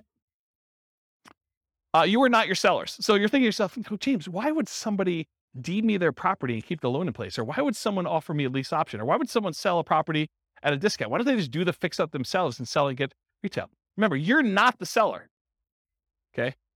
I wear Crocs with socks. Poor choice. You guys probably wouldn't do it, but I do, and I'm okay with it. Right? So just because the seller would do something and you wouldn't do something doesn't mean it's bad. Okay? Whether or not you would do something is not a reflection on what others would do. Just realize that. All right, why would sellers do creative financing? To solve a problem they have. If they have some type of issue where they need money and they need to get out of the house, they're ready to do a deal. They can't afford the house anymore. They've lost their job. They used to be a 2-income household. They got divorced. They can no longer afford the payments anymore. Maybe they just want out. They stopped making 2 mortgage payments. Maybe they met someone. Now they're in love. They want to move into one house. They have this other house. They can't afford 2 mortgage payments. So they just want to get out of the other one. And they're so in love, it doesn't matter. They're just like, look, just take over my mortgage payments. Negative emotions associated with the house. Look, they lived in the house, they got a divorce, and every time they turn around, they see their ex-spouse, and they can't deal with it anymore because it emotionally triggers them. So that would be another reason why they wouldn't do it. Or they lived in the house with their spouse, and their spouse passed away, or they lived in the house with their mother, and their mother passed away, or they grew up in the house, and their parents lived there, and both their parents passed away. There's all these emotional reasons why they may not want the house anymore. They need to access equity quickly and easily. Maybe they want to go invest in Twitter before Musk buys it or whatever they're doing, and they need all that money in order to do it. They're like, I don't care because I'm gonna triple my money in Twitter or Bitcoin or Dogecoin or whatever it is, and they want to take all their money and do that. It could be a reason for them to want to get out. They don't want to manage it or maintain it anymore. Too much work, too much effort. Maybe they own it free and clear and they're doing their financial planning and they're like, look, I need income in order to support me in retirement. This equity sitting here doesn't do me anything. I can either rent the property, which I don't want to do, or if you're willing to, I'll accept monthly payments on this property, and that would look like an income stream for me. And I'm okay with that. That would work. What would friends, families, or neighbors think? Their ego is too significantly tied up in what other people think that they don't want to list their property and have nosy neighbors coming over and looking at their property. They would rather sell it to you and be done with it, and then you could deal with all that. To get their price, even if it means being flexible on terms. So there are some people that are like, I need $500,000. I told my brother-in-law that I was going to sell this thing for $500,000. I know it's only worth $450, but I got to get $500 because that's what I told him. You could structure a deal where you could overpay for a property. You have to get better terms, maybe a lower interest rate in order to acquire the property that way, or a big balloon at the end. Okay? Why wouldn't sellers do creative financing? It's not a good solution for them. A lot of sellers are going to say, nope, this doesn't work for me. Okay? It's not a good solution for them. That's fine. Fear, the tenant trashing the place, not paying, calling with repairs in the middle of the night. What would friends, family, neighbors think? Unrealistic expectations. Tomorrow I'm going to get a cash offer for full price. I'm just waiting for it. My home is nicer than all the other ones on the block. I'm going to get top dollar. The other house down the street, it doesn't have views like mine do. Because in the winter, when the trees are in full bloom, I can sort of see through the tree that big rocky mountain figure thing, and that's amazing. That's my amazing view for like 3 months of the year, and that's my house is worth $25,000 more. Maybe. My agent is just not marketing it well enough, so I'll find another agent. I bought it for X, so if I were to sell, I would need to get X plus Y. Just some arbitrary math they've done in their head. I want 20% down, or I want 20% or more down. So maybe they're like unrealistic in what you are offering in terms of down payment. I put 20% down when I bought it, so you need to give me 20% down. That's how it always works. They need to, or are willing to wait for more traditional loan or cash transactions. It's another reason why they wouldn't do creative finance. Any questions on those? Sweet. All right, so these are the different ones we just covered. We're going to cover owner financing first. Owner financing, what is it? Seller acts like the bank. The property must be free and clear. They cannot have a mortgage on it for it to be owner financing. What if they have a loan on it? It's a different type of strategy. It's probably either subject to or wrap financing in that case. You purchase the property. You and the seller agree on terms, the interest rate, the duration, the amount of the loan, the purchase price, if there are any payments on it, the balloon, and the amortization. The note and deed of trust or mortgage in some markets for the benefit of the seller. So this is what secures the property, secures your loan with the property. So in case you do not make the payments, the lender, in this case, the owner, can actually get the property back. You are the owner in this case. If you don't pay, the seller can foreclose. Now I don't have time to cover this, but there are some advanced strategies. I'll cover this when we do the creative financing things. Just remind me, or I hope I'll remind myself. You can do things like substitution of collateral. It's an advanced strategy where you have the ability to move the loan itself to another property. So you don't have to technically pay off the loan when you sell the property. Very, very complicated, advanced topic. We'll cover another time. Key characteristics of owner finance or sellers. 1/3 of all homes are owned free and clear, according to the U.S. Census Bureau, or they could pay, or they could pay them off if they wanted you to do owner financing. So they may have a really low loan balance and they're like, yeah, I could pay off $50,000. It's not a big deal. Possible motivations. It's been for sale for a long period of time. The home is vacant. They're out of the area owners. Home is not being maintained. Those are kind of like the most common ones. They desire a hassle-free income stream, maybe, or they desire a return on their equity in some cases. Here are the benefits to a seller who's doing owner financing. Gets sold immediately. They have peace of mind. There is a marketing advantage to offering owner financing. So you'll attract more buyers of a very specific type if you offer owner financing when you're selling a property. They can get income from their property. They can convert stagnant equity to income producing equity. And it might be higher return than they get if they sold it and put it in bank or CDs, especially right now. And it changes the tax characteristics of the transaction for the seller. They don't get one big lump sum. They can spread out the income over time. So it changes how it's treated from a cash tax standpoint. Qualifications. So how do you know if you're qualified to do an owner financing loan? Well, you need to negotiate that with the seller because it varies. Some will want full credit income check like traditional bank qualification. Some will not. Some will want larger than 20% down payment. Some will consider with nothing down. It's all negotiable. Owner financing return on investment. Since these can be lower down payments, they can often amplify the ROI, return on investment, since down payments is the denominator. So it can make positively cash flowing properties have better, higher ROI.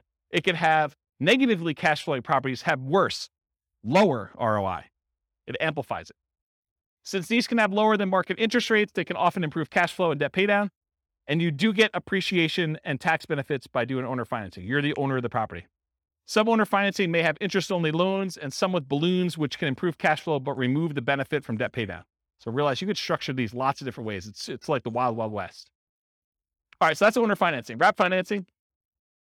The seller acts like the bank, but there is financing already in place that will remain in place. So they have that underlying loan. Like remember the example we used, that $50,000 loan, but you're buying it for $400,000. So they have to make part of their payment to the underlying financing. If they don't make that payment to the underlying financing, that lender can foreclose. That's problematic for you. The seller's new loan will wrap around the existing financing on the property. You purchase the property. You and the seller agree on terms, same as before. Sometimes it's dictated by the underlying terms, by the terms of the underlying loan, especially if that loan is really high.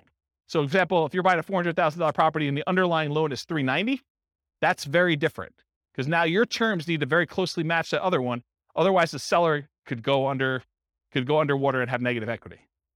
Okay. There's a note in deed of trust for the benefit of the seller. If you're going to do creative financing, at least in Colorado, I can't say this is true for other states, but I think it's the Division of Securities, Colorado Division of Securities, they would prefer that you actually do wrap financing and not subject to. And the reason why is if you don't make your payments, they want the seller to be able to come back and foreclose and get the property back. Okay. So you should not do subject to in Colorado. That's why you should talk to an attorney.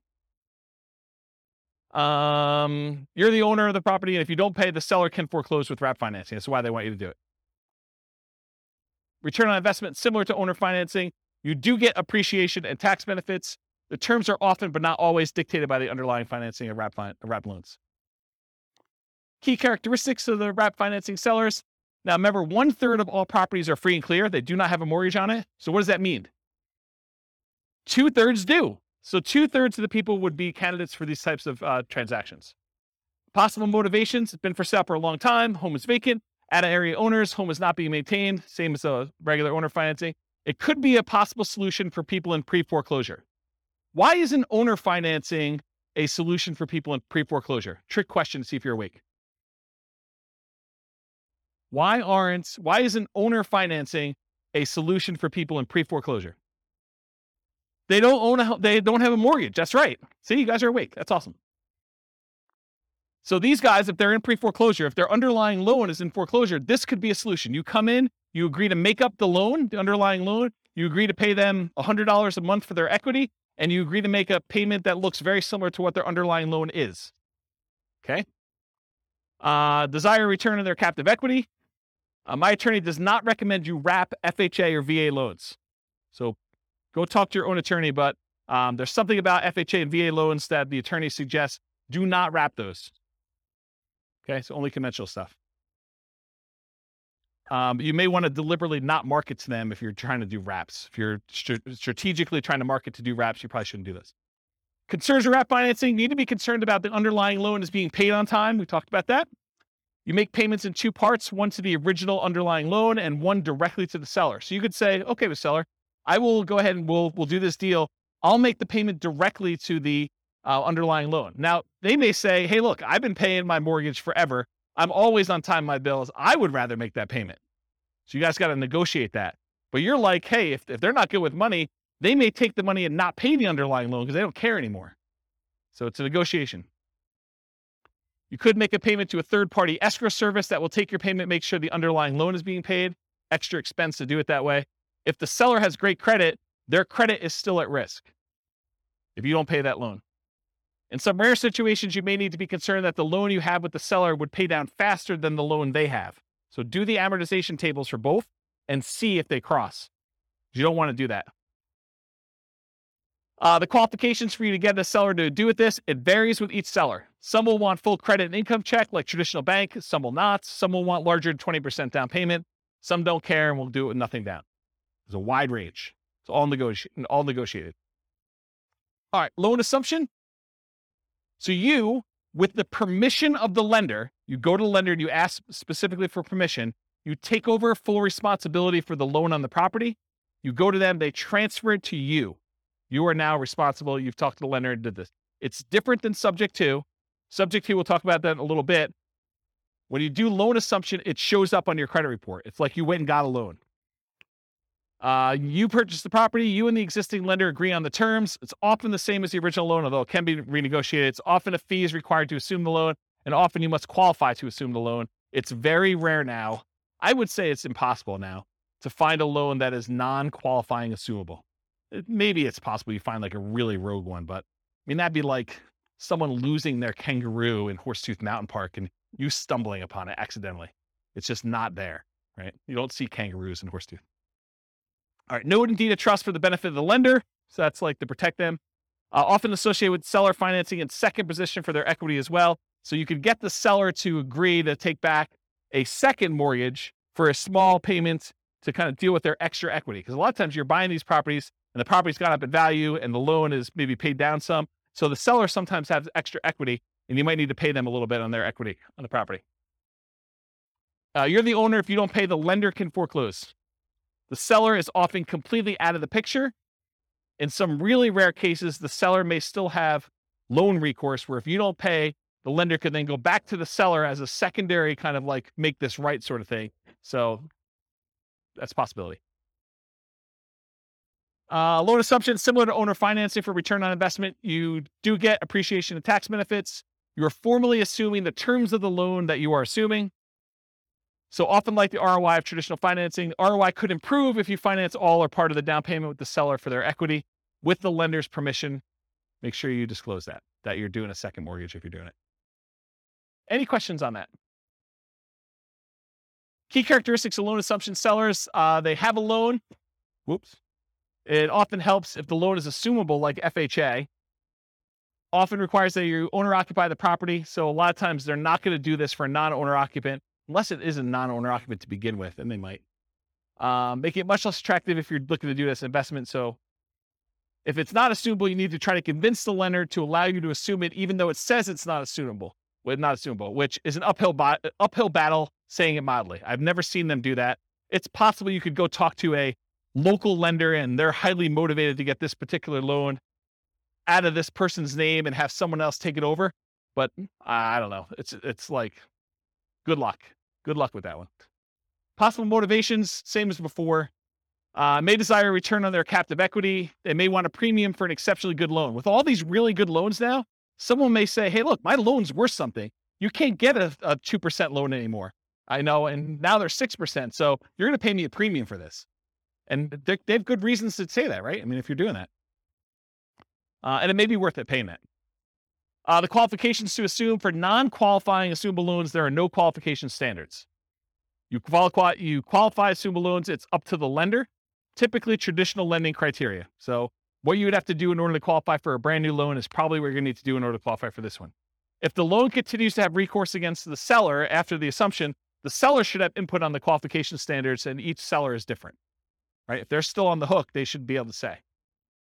Seller's equity, often, especially in appreciating markets, a seller will have equity above the loan assumption. So expect to either pay the seller for their equity as a down payment and or as monthly payments over time.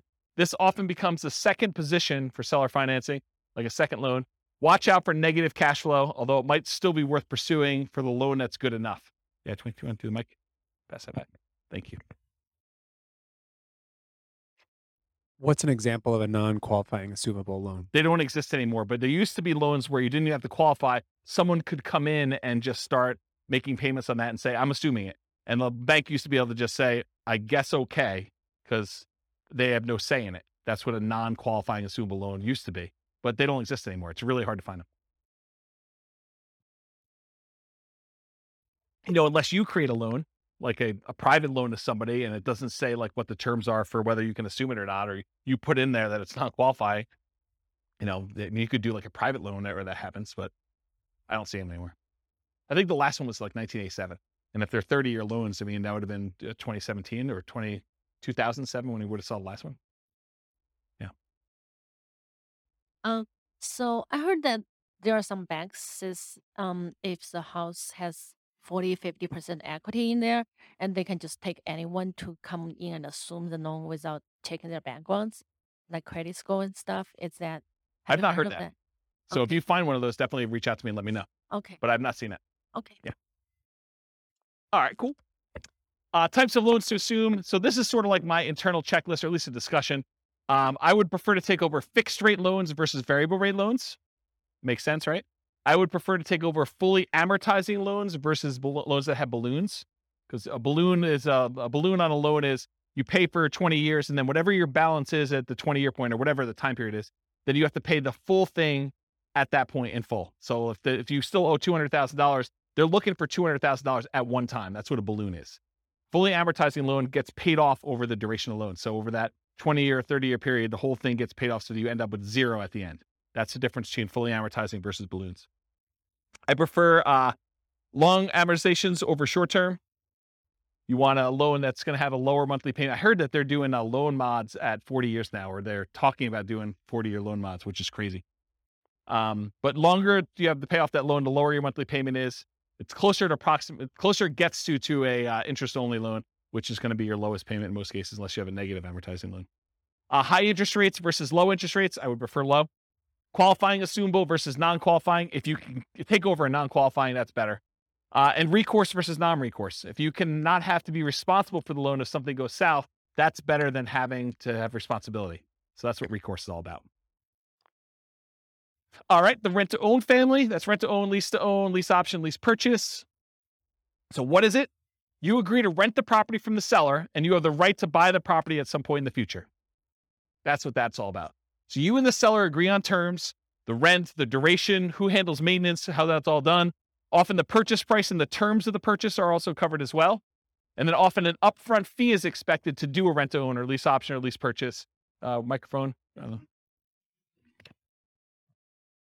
going to cover a little bit about some of the nuances between lease option and lease purchase. But rent-to-own is sort of the generic term. That's sort of an umbrella that covers the idea of renting the property, then owning it at some point in the future. But there is a subtle distinction in my mind between a lease option and a lease purchase, and I have a whole slide on it coming up. But good question. Often the seller has existing financing, and that stays in place just like it would if you were a traditional rental. As the tenant buyer, you do not own the property. So if you're the tenant renting the property and you have the rights to buy it, you do not own the property. And that has implications in a couple ways. Variations include master lease, where you're leasing a property and then you intend to lease it to someone else, and master lease options, where you have a lease, you intend to lease it to someone else, and you have the option to buy. Maybe they do too. Maybe you've offered a master lease, you have a master lease option, then you offer someone else lease options as well. And you'd want a spread in there of some sort. So differences. Rent to own or lease to own, it's a generic way of describing you're renting the property with the ability to own it. Could be either lease option or lease purchase. A lease option is a lease agreement with an option agreement to be able to buy the property. A lease purchase is a lease agreement with a purchase contract to be able to buy the property. Further complicated when attorneys write it as an option and then include a contract that goes into effect once the option is exercised. So depending on who you have write your paperwork, they may say, this is a lease option. You don't have to do it. But when you do exercise your option, here's the contract we've already got written up with all the terms. So further gets a little bit confused and muddy, but I think of those as slightly different ways to say similar things. Okay. So lease option versus lease purchase. You're leasing the property. You have the option to purchase the property at some point in the future. You do not have to buy. There's usually an option fee in order to do this that you pay. A lease purchase, you lease a property. You have a contract to purchase the property at some point in the future. The implication is that you are obligated to buy the property unless there's ways out in the contract, and there's earnest money instead of an option fee. Okay? So those are sort of the differences between the two. Any questions on that? Did that get your big? Okay. Did you have a question? Just itching? Sandwich lease options. You acquire the property on a lease option, often used generically, and it could be a lease option, lease purchase, or even super stretching it, it could be subject to. You immediately offer the property on a lease option to your exit, whoever's going to do it from you, usually for a higher price, usually for a higher rent, usually with a larger down payment than you gave, usually with more favorable terms to you. And we'll cover this a lot more when we do creative deal analysis and structuring in a future class. Okay. Rent to own return on investment. It's different than what we've been talking about so far. Depending on how you structure it, you might get appreciation. Depends on how you write it, because you don't own it, right? So you don't automatically get it. You might get debt pay down. Depends on how you structure it, but not likely as a default. And you might get some cash flow. Depends on whether you have negative cash flow on the deal yourself. And you will probably not get tax benefits because you do not own the property. Okay? That's for rent to own. All the lease option, lease purchase type stuff. That's usually how it is. Money requirements. Each seller is a little bit different. Some may ask for 20% down. Some may ask you for a security deposit as if you were renting. Some may ask you for above, below, or at market rent. Rent in many cases is somewhat flexible. By the way, I have a funny story to tell you, even though I know we're really close on time. So my wife's at the climbing wall the other night, and there's another group of people on the ground that are discussing. The lady is going to be. I hope it's not someone in this room. That'd be really embarrassing. The lady though is discussing that she is going to move into like the ADU, the additional dwelling unit at the back of her property, and rent out the front of the property. And so they're discussing what they're going to charge for rent. And the woman is insisting that she charge what her mortgage payment is, which is just random because it doesn't really matter where your mortgage payment is. It could be higher than what fair market rent is. It could be lower than what fair market rent is. But it goes to show you that the general public just says, I want to get what my mortgage payment is so that I don't have a mortgage on the property. And that's my kind of like price. So kind of interesting, right? Where was I? Rent, in many cases, somewhat flexible. Some may ask you for payment that you'd be making with a traditional loan, right? So they may like do the math and say, this is what I'd like to get. If you can't afford that payment, you're really saying, I can't afford that home, right? If you're saying that doesn't work, I can't afford that, you're saying, I can't afford this home. And we often say this to a tenant buyer when we're putting them in a property. If you can't afford what the payment's going to be on the property, you can't afford this home. You're not going to be able to afford what the payment's going to be if you go to the bank and get a loan on it. Then how are you ever going to go to the bank and get a loan on it and cash me out? Don't put people in properties when they can't afford the property. What happens if you don't buy? What happens to your down payment? These are questions to negotiate. What happens to your down payment? What happens to your monthly payments?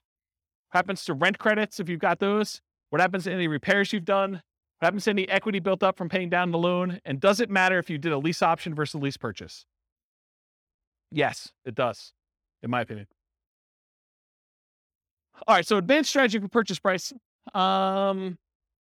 So one of the challenges a lot of times when you structure these lease options is you say to a tenant, you say to the seller, hey, I'll give you $300,000 for your property. But when you pay down the loan, you don't get the benefit of that loan pay down because when they go and you close out the transaction, they're getting the difference. So one way to solve that is you say, okay, Mr. Seller, we agree that, I'm going to buy it from you for about $300,000 and that you're going to walk away with 10 grand. So let's go ahead and write this up such that when I buy it from you, you get 10 grand. So it's $10,000 over the then current loan balance. Make sense? So as the loan gets paid down, you're getting the benefit because you're the one making that payment. So typically a purchase price, for example, $300,000, the advanced strategy is to have a fixed profit for the seller. Example, $10,000 above current loan balance at time of closing.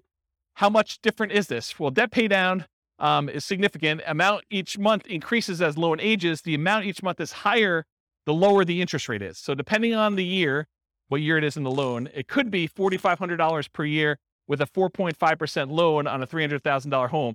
If you hold it for 3 years during your lease option, that's $13,500. That's pretty significant. All right. Well, I got 2 more to cover, plus a little more. So contract for deed, what is this? The seller acts like the bank for a car loan sort of like thing, right? Like that's the way to think about it. You do not get title for the property until you fulfill the terms of your agreement. Often there's financing already in place that will remain in place. You and the seller agree on terms. The seller remains the owner until you've completed the terms of your agreement. And if you don't pay the seller can evict you. It might be used when you're offering to owner finance your property for a buyer. So you might offer this to someone else. Contract for deed return on investment, it's different. Depending on how you structure it, you might get appreciation, you might get debt pay down, you might get some cash flow. You probably will not get tax benefits if you're the person acquiring the property using this strategy. Subject 2. Remember, the seller deeds you the property without explicit permission from the lender. Many believe, as I do, that the best practice is to disclose to the seller that there was a transfer of title. You should put them on notice. The loan remains in the name of the seller. The loan will not appear on your credit report because it's not in your name. It's different than loan assumption. It may be an additional note to the seller for some or all of their equity. Your return on investment, similar to owner financing, wraps and loan assumption. Since these can be lower down payments, also amplifies that ROI as we've discussed before. All right, cover a couple last ones. Traditional buy and hold. So this is like, we covered like all the creative financing ones. Now I'm going to cover some of those other ones kind of quickly. And I think most of them are one slide, so it should go pretty quickly. Traditional buy and hold, you got traditional financing, and a lot of times you're renting the property. You possibly sell at some point in the future, or you keep it forever. It's often limited to 10 30-year fixed rate finance properties for non-commercial. So you're limited in how many you can do with this. So in order for you to scale, it's much harder for you to do this. You could do it with partners. You can rent to long-term tenants or short-term tenants like a vacation rental or something like that. So those are the things you could do, whichever way you want to do it. Nomad, we talked about this. It's like traditional buy and hold, except you owner occupy the property. For it to be Nomad, you got to move in. You get owner occupant financing. Lower down payment, better interest rate that you can get for a non-owner occupant. You got to move into the property at least for the first year. That's what your lender requirements say when you sign to get your loan. This is where I'm getting this number from. So when you sit down and you sign for your owner occupant loan, you sign something that says, I agree to live in my property for a year. Okay. You get much better owner occupant financing. You can get more than 10 traditional loans since you're always buying a primary residence. So it can go beyond 10 if you need to. House hacking, you rent out part of the property, duplex, triplex, or fourplex, or bedrooms, or the garage, or you rent an RV spot or something like that. That's what the house hacking is all about. Fix and flips, you find a property you can add value to, often use cash, hard or private money, partners for funding. You can do live-in flips with owner-occupant financing, so you can go buy a property. And there's even special loan programs, like there's a conventional, do you remember what's called conventional home ready, or so it's like a rehab loan that's conventional. Is it home ready? Is that what, there's some brand name for it. Just go ask your lender what the fix-up loan is for conventional. Or the FHA version is 203K. There's an FHA 203K loan where you put 3.5% down, and you buy the property, plus they will loan you the money to do the fix-up on the property. You can't do it yourself. You have to hire contractors, but they'll loan you like 96.5% of that too. So you put 3.5% down of that. So it's a pretty interesting program if you're going to do it. So that's live-in flips with owner-occupant financing. You could do a 2-year slow flips for those trying not to pay capital gains, although the math with reasonable assumptions suggests waiting 2 years is letting the tax tail wag the dog or something like that. The idea being that if you're going to do that strategy and you're getting a big enough discount, you don't need to wait the 2 years. Just pay the taxes and do it more. You'll make more money, a lot more money. Okay? The one with an extra R. It's similar to fix and flips. You got to find those properties that you can add value to. The acronym is buy, rehab, rent, refi, and the last R is repeat. You must get significant discounts or find an alternative way to add value. The cost of financing can significantly eat into your equity as you do this, because a lot of times you're using some type of hard money loan up front to do it. And then usually the refinance loan is not cheap. It's not usually a really low cost loan program to get to the cash out refinance. Or sometimes I guess it's not a cash out refinance. Could just be like a rate and term, depending on how you finance it. Rates on financing often get worse than rates for purchase. So your long-term loan interest rate is often a penalty than if you just bought it for cash or bought it with a traditional loan to start with. So realize you're trading some of these things. And a lot of times you leave some money in the deal. Wholesaling, you find a deal, you control a deal, you sell your rights to the deal. Often selling your rights in a contract. How does this compare to real estate brokerage? I think I covered that already, didn't I? Okay, let's skip it. Wholesaling, selling wholesale properties, but closer to retail prices to retail, a lot of times owner-occupant buyers. So it's like wholesaling, except mom and dad are going to move in. Not your mom and dad, but some mom and dad with a family is going to move in. Right? They're going to do that instead of it to an investor. That option auction, we talked about that too. You find a property, you get an option on it. You market the property like crazy for a bid sale over a single weekend. You sell the property to the highest bidder using a round robin strategy. And then you make the difference between what you sell it for using your round robin thing and what you have it under contract for with your option. Short sales and foreclosures. We talked about what are short sales. We talked about foreclosures. Anyone not know after this point? Because I think I covered it twice, right? Okay, good. So we do those. Usually foreclosures are the auctions, either the county or the MLS after they've gone back to the bank. And short sales are usually from the MLS or for sale by owners. Real estate investment trust. They're basically that fund where people get together and they're buying big buildings and you can become a cash investor in those. You buy them from your stockbroker. It's usually an all cash investment. You're not usually able to finance those that I'm aware of. And they're usually passive. Tax liens and deeds, it's county dependent. They vary, like what the interest rate you pay. Some you bid down the interest rate. Some you're getting a fixed interest rate. Some you have to wait. You have to wait a certain amount of time before you can foreclose. Some you can do stuff earlier. I mean, there's all sorts of variations. Every county is a little bit different. You pay back property taxes, take ownership in rare cases. A little side note, a little fact. This was the first real estate investing book I ever wrote. It was on tax liens and tax deeds. Kind of thing. I was buying some of those. I was like, hey, I bet you people would like to know how I'm doing these. And in some really rare cases, they don't actually pay off their lien and you could take ownership of the property just for the amount you paid in taxes, plus some foreclosure filing fee type stuff. So it's sort of like the grand slam random home run that you occasionally get, really rare, but it's a way to boost your return and sometimes get a property. Not like that, no. Partnership syndication, you find deals in all the ways that we've discussed. You partner with others to assist with roles you're unable or unwilling to fulfill. Remember, there's the syndicator or the deal maker or the manager of the deal. There's a loan partner and then a money partner. You can have someone do one or more of those roles that you're not willing to do if you're kind of putting together partnerships or syndication. Or you could be one of the other roles if you want to get involved. You could be the money partner or the loan partner to do that. Okay, I got 2 slides left. I'm going to be good. Okay, so non-creative financing type stuff. So this is like the non-creative ones that we covered. Like we're not talking about owner financing, those types of things. So traditional buy and hold, including short-term rentals, that's where you typically do these more like traditional financing type things. Going to the bank and getting a loan. Nomad, you typically go to the bank, get a loan. House hacking, typically go to the bank, get a loan. Fix and flips, a lot of times you're going to go get like some type of hard money loan or some type of bank product to do that, including live-in flips, 2-year slow flips, and partnership flips. We're doing Burr and Burr, you're probably going to do more traditional financing. And then syndications and partnerships, you're going to do this. Okay. So these are like the non-creative financing type things. And then here are the miscellaneous ones where you're not really getting bank financing. Wholesaling, you're not really getting financing at all. In some cases, maybe you're getting, the dough for a day or transaction funding if you have to close in order to get your deal sold. And then if you're doing real estate brokerage, what's great about it is there's no financing, right? You get a seller to agree to let you sell their property. There's no financing you need. A really weird, twisted way, and it's not 100% correct, so don't say, James told me it's this. It's technically not, but one way to think about real estate brokerage is you have an option on a property. You've got a seller to say, hey, look, you have an option to help me sell this property, and I'm going to pay you a fee if you can find a buyer who's willing to pay this number, right? Isn't that sort of what it is? So, I don't know, real estate brokerage is a pretty interesting way to do it. And you only have to do half the thing if you're doing that. If you're wholesaling, you can either find the buyer or find the seller, and you still get paid.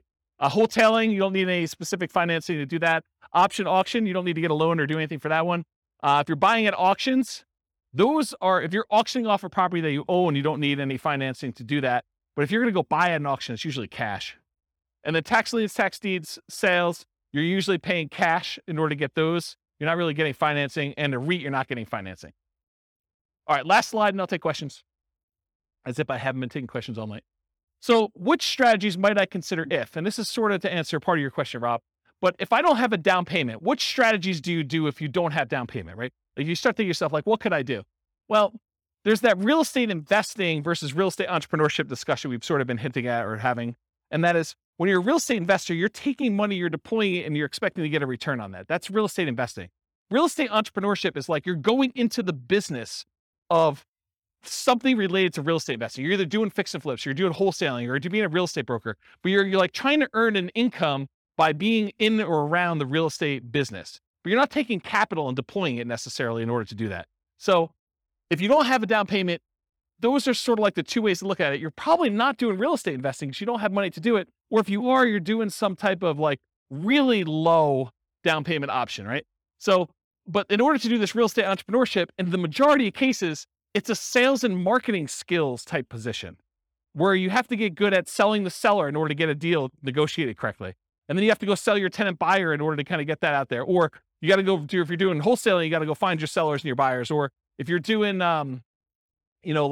fix and flip, you got to go negotiate the deal and get the deal. And you got to manage contractors. And, there's other stuff, there's skills they're doing that. And then we talked about getting rich fast in real estate versus getting rich slow in real estate. And they're both really slow in my opinion. I mean, you could hit a home run accidentally and make, gazillion dollars on a deal, but it's really, really, really rare. In most cases, you're either doing the hustle, doing the work in order to do the work of real estate entrepreneurship and grinding it out to get money to then reinvest into long-term wealth building and cash flow, or you're just starting there and you got a job and you're using that money to deploy. So it's really just kind of that get rich slow. And then even if you're doing nothing down deals, you're able to go find a seller who's willing to say, look, I'll let you buy the property and I don't require any down payment. It would be stupid. And I'm using that word very deliberately, even though I know it's offensive, but it would be stupid for you to do these without reserves, especially if you're going to go get a seller to agree to do something creative with you, right? So technically, can you do it with no down payment? Yes. Can you do it with no money? No, probably not, right? You need reserves in order to do these types of deals. So that's what I've discussed, down payments, adequate cash reserves for doing that. But what strategies might you do if you have a temporary inability to qualify for a loan? Like you had a bankruptcy or a short sale or foreclosure, or the inability to document your income because you got a new job or new business or whatever it is. And you're like, look, I don't want to wait another 2 years. I'm doing amazing. And, it hasn't rolled off my credit far enough yet. Maybe you go do something creative when you know you can afford it. You got plenty of down payment, you got plenty of money. And this is just a solution for you to go acquire properties and do that. So I don't know, like those creative transactions are probably good ones to do for those where you can't get traditional stuff. Or maybe you bring in a partner of some sort. What if you need positive cash flow? What strategies to do for that? So like cash flow, you could say cash flow is like buying a property for a long-term buy and hold, and you're getting a little bit each month. But couldn't you, let me give you an example about this, and you tell me if this is cash flow to you. So you go out and you find a motivated seller, and the motivated seller agrees to do a wrap deal with you, where they're going to wrap their underlying loan and they're going to allow you to make payments on it. And you put a tenant buyer in the property where you're going to get higher than what you're paying to them. So it's going to be, maybe it's even break even. The amount you're paying to the seller is exactly break even with what your tenant buyer is paying you. And maybe you got a little tiny bit of option fee from the tenant buyer, which kind of covers some of your costs to acquire the deal. So you really got nothing in the deal. You're break even cash flow on the deal. But 3 years later, the tenant buyer is going to actually go get a regular loan from a bank and they're going to close out and you're going to make $20,000. So if you think about it as a black box, maybe you put a little bit of money in, but that money kind of came back out really early on. And then 3 years later, at the end of the black box, there's $20,000 that pops out. Is that cash flow? I mean, it's $20,000 over 3 years, right? Yeah, it's like a delayed cash flow though, right? So that's sort of what I mean about the need for positive cash flow, option fees and pops compared to monthly cash flow. And what if you're concerned about the market might decline? Well, lease options, where you're leasing the property and you have the option to buy it. If the market crashes, you're just like, I choose not to exercise my option.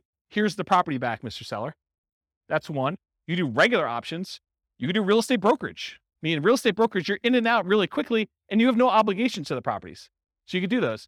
But for long-term wealth building, I think you sort of need to put a stake in the ground and say, I'm going to hold out because you want to be in the market for that long-term wealth building. So for like that part of it, I think you've got that market risk. And if you've got a long enough time horizon, I don't think it matters because you could have a dip short term. But if you asked me to bet on the long-term growth of the real estate market, historically over 100 years plus, it's 3% a year. And there've been dips in there, but you give me a long enough time horizon, I'm like, I feel pretty comfortable it's going to be worth more at some point in the future. And if not, even if it's the same value and I paid off the loan, now it's free and clear and it's cash flowing. So that's how I think about that. And if you want to buy in LLCs, if you're really hyper concerned about, asset protection and liability and risk and stuff like that, there are ones you could buy where you don't have to, move them to a LLC after you acquire them with traditional financing. You could buy subject to and buy in the LLC to begin with, or you could buy with a lease option and buy in an LLC to begin with. You could do owner financing and buy in an LLC to begin with. But those types of ones you can do where you're able to buy them in LLCs or with partners as well. All right. Any questions? I'm only 7 minutes over, but Rob, that's all on you. Any questions before we go? Wow, I put you guys out of it. You're like, holy crap. Oh, you have questions, Justin? This is more like a comment here, James, Yeah. which is so what you're showing us today is great, man. I love this stuff, right? Yeah. But what's happened in the last 3 years is that there are new players that have come into this market where we have everything that we do is we buy ugly houses, guys, and fix and flippers and brewers and nomads and that. There's a property tech company that's come up backed by Wall Street, which is doing a version of it. So they've taken all our best plays and they've come into the market. So Open Doors is an iBuyer, Homeward is a power buyer who will give you the cash up front. Divvy is basically a rent-to-own company. Yeah. It's amazing. And so they've changed the field a little bit. But I just realized as you were going through it, there's actually tremendous opportunity to work in that space between these guys and what we're doing now. It's kind of crazy, actually. I've just never thought about it until you showed me this. There's tremendous opportunity. There's tremendous opportunity to wholesale to iBuyers because they're overpaying for everything anyway, right? Yeah.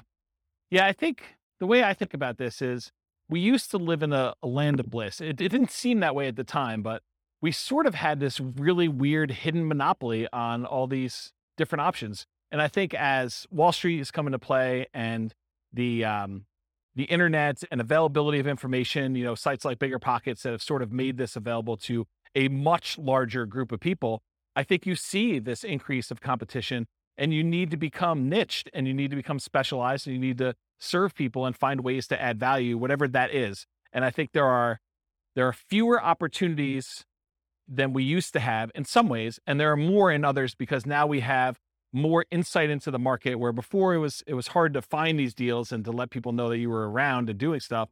And now it's easier to do that and harder at the same time. I mean, it's like a mixed bag. So I think there are some strategies that don't matter, like Nomad as an example. If you're doing Nomad, does it matter if there are iBuyers? Does it matter if there are things? I don't think so. I think that's a hugely advantageous strategy to use. The long-term buy and hold, I think, there's enough opportunities in there to still do those. But doing the like fix and flip ones and doing the burst strategies, I think it's getting more challenging to find some of those opportunities, especially in heated markets like we've been. And I think as markets soften, you'll see opportunities to do those. But I also think that there are solutions for the creative financing stuff coming. I don't think it's quite there yet because the market's still hot.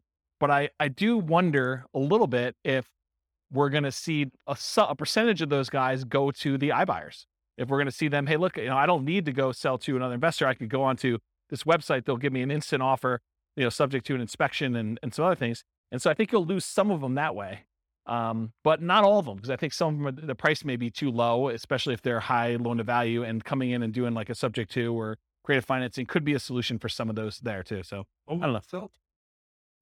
Yeah. Sell to the iBuyers. Sure. Absolutely. Yeah.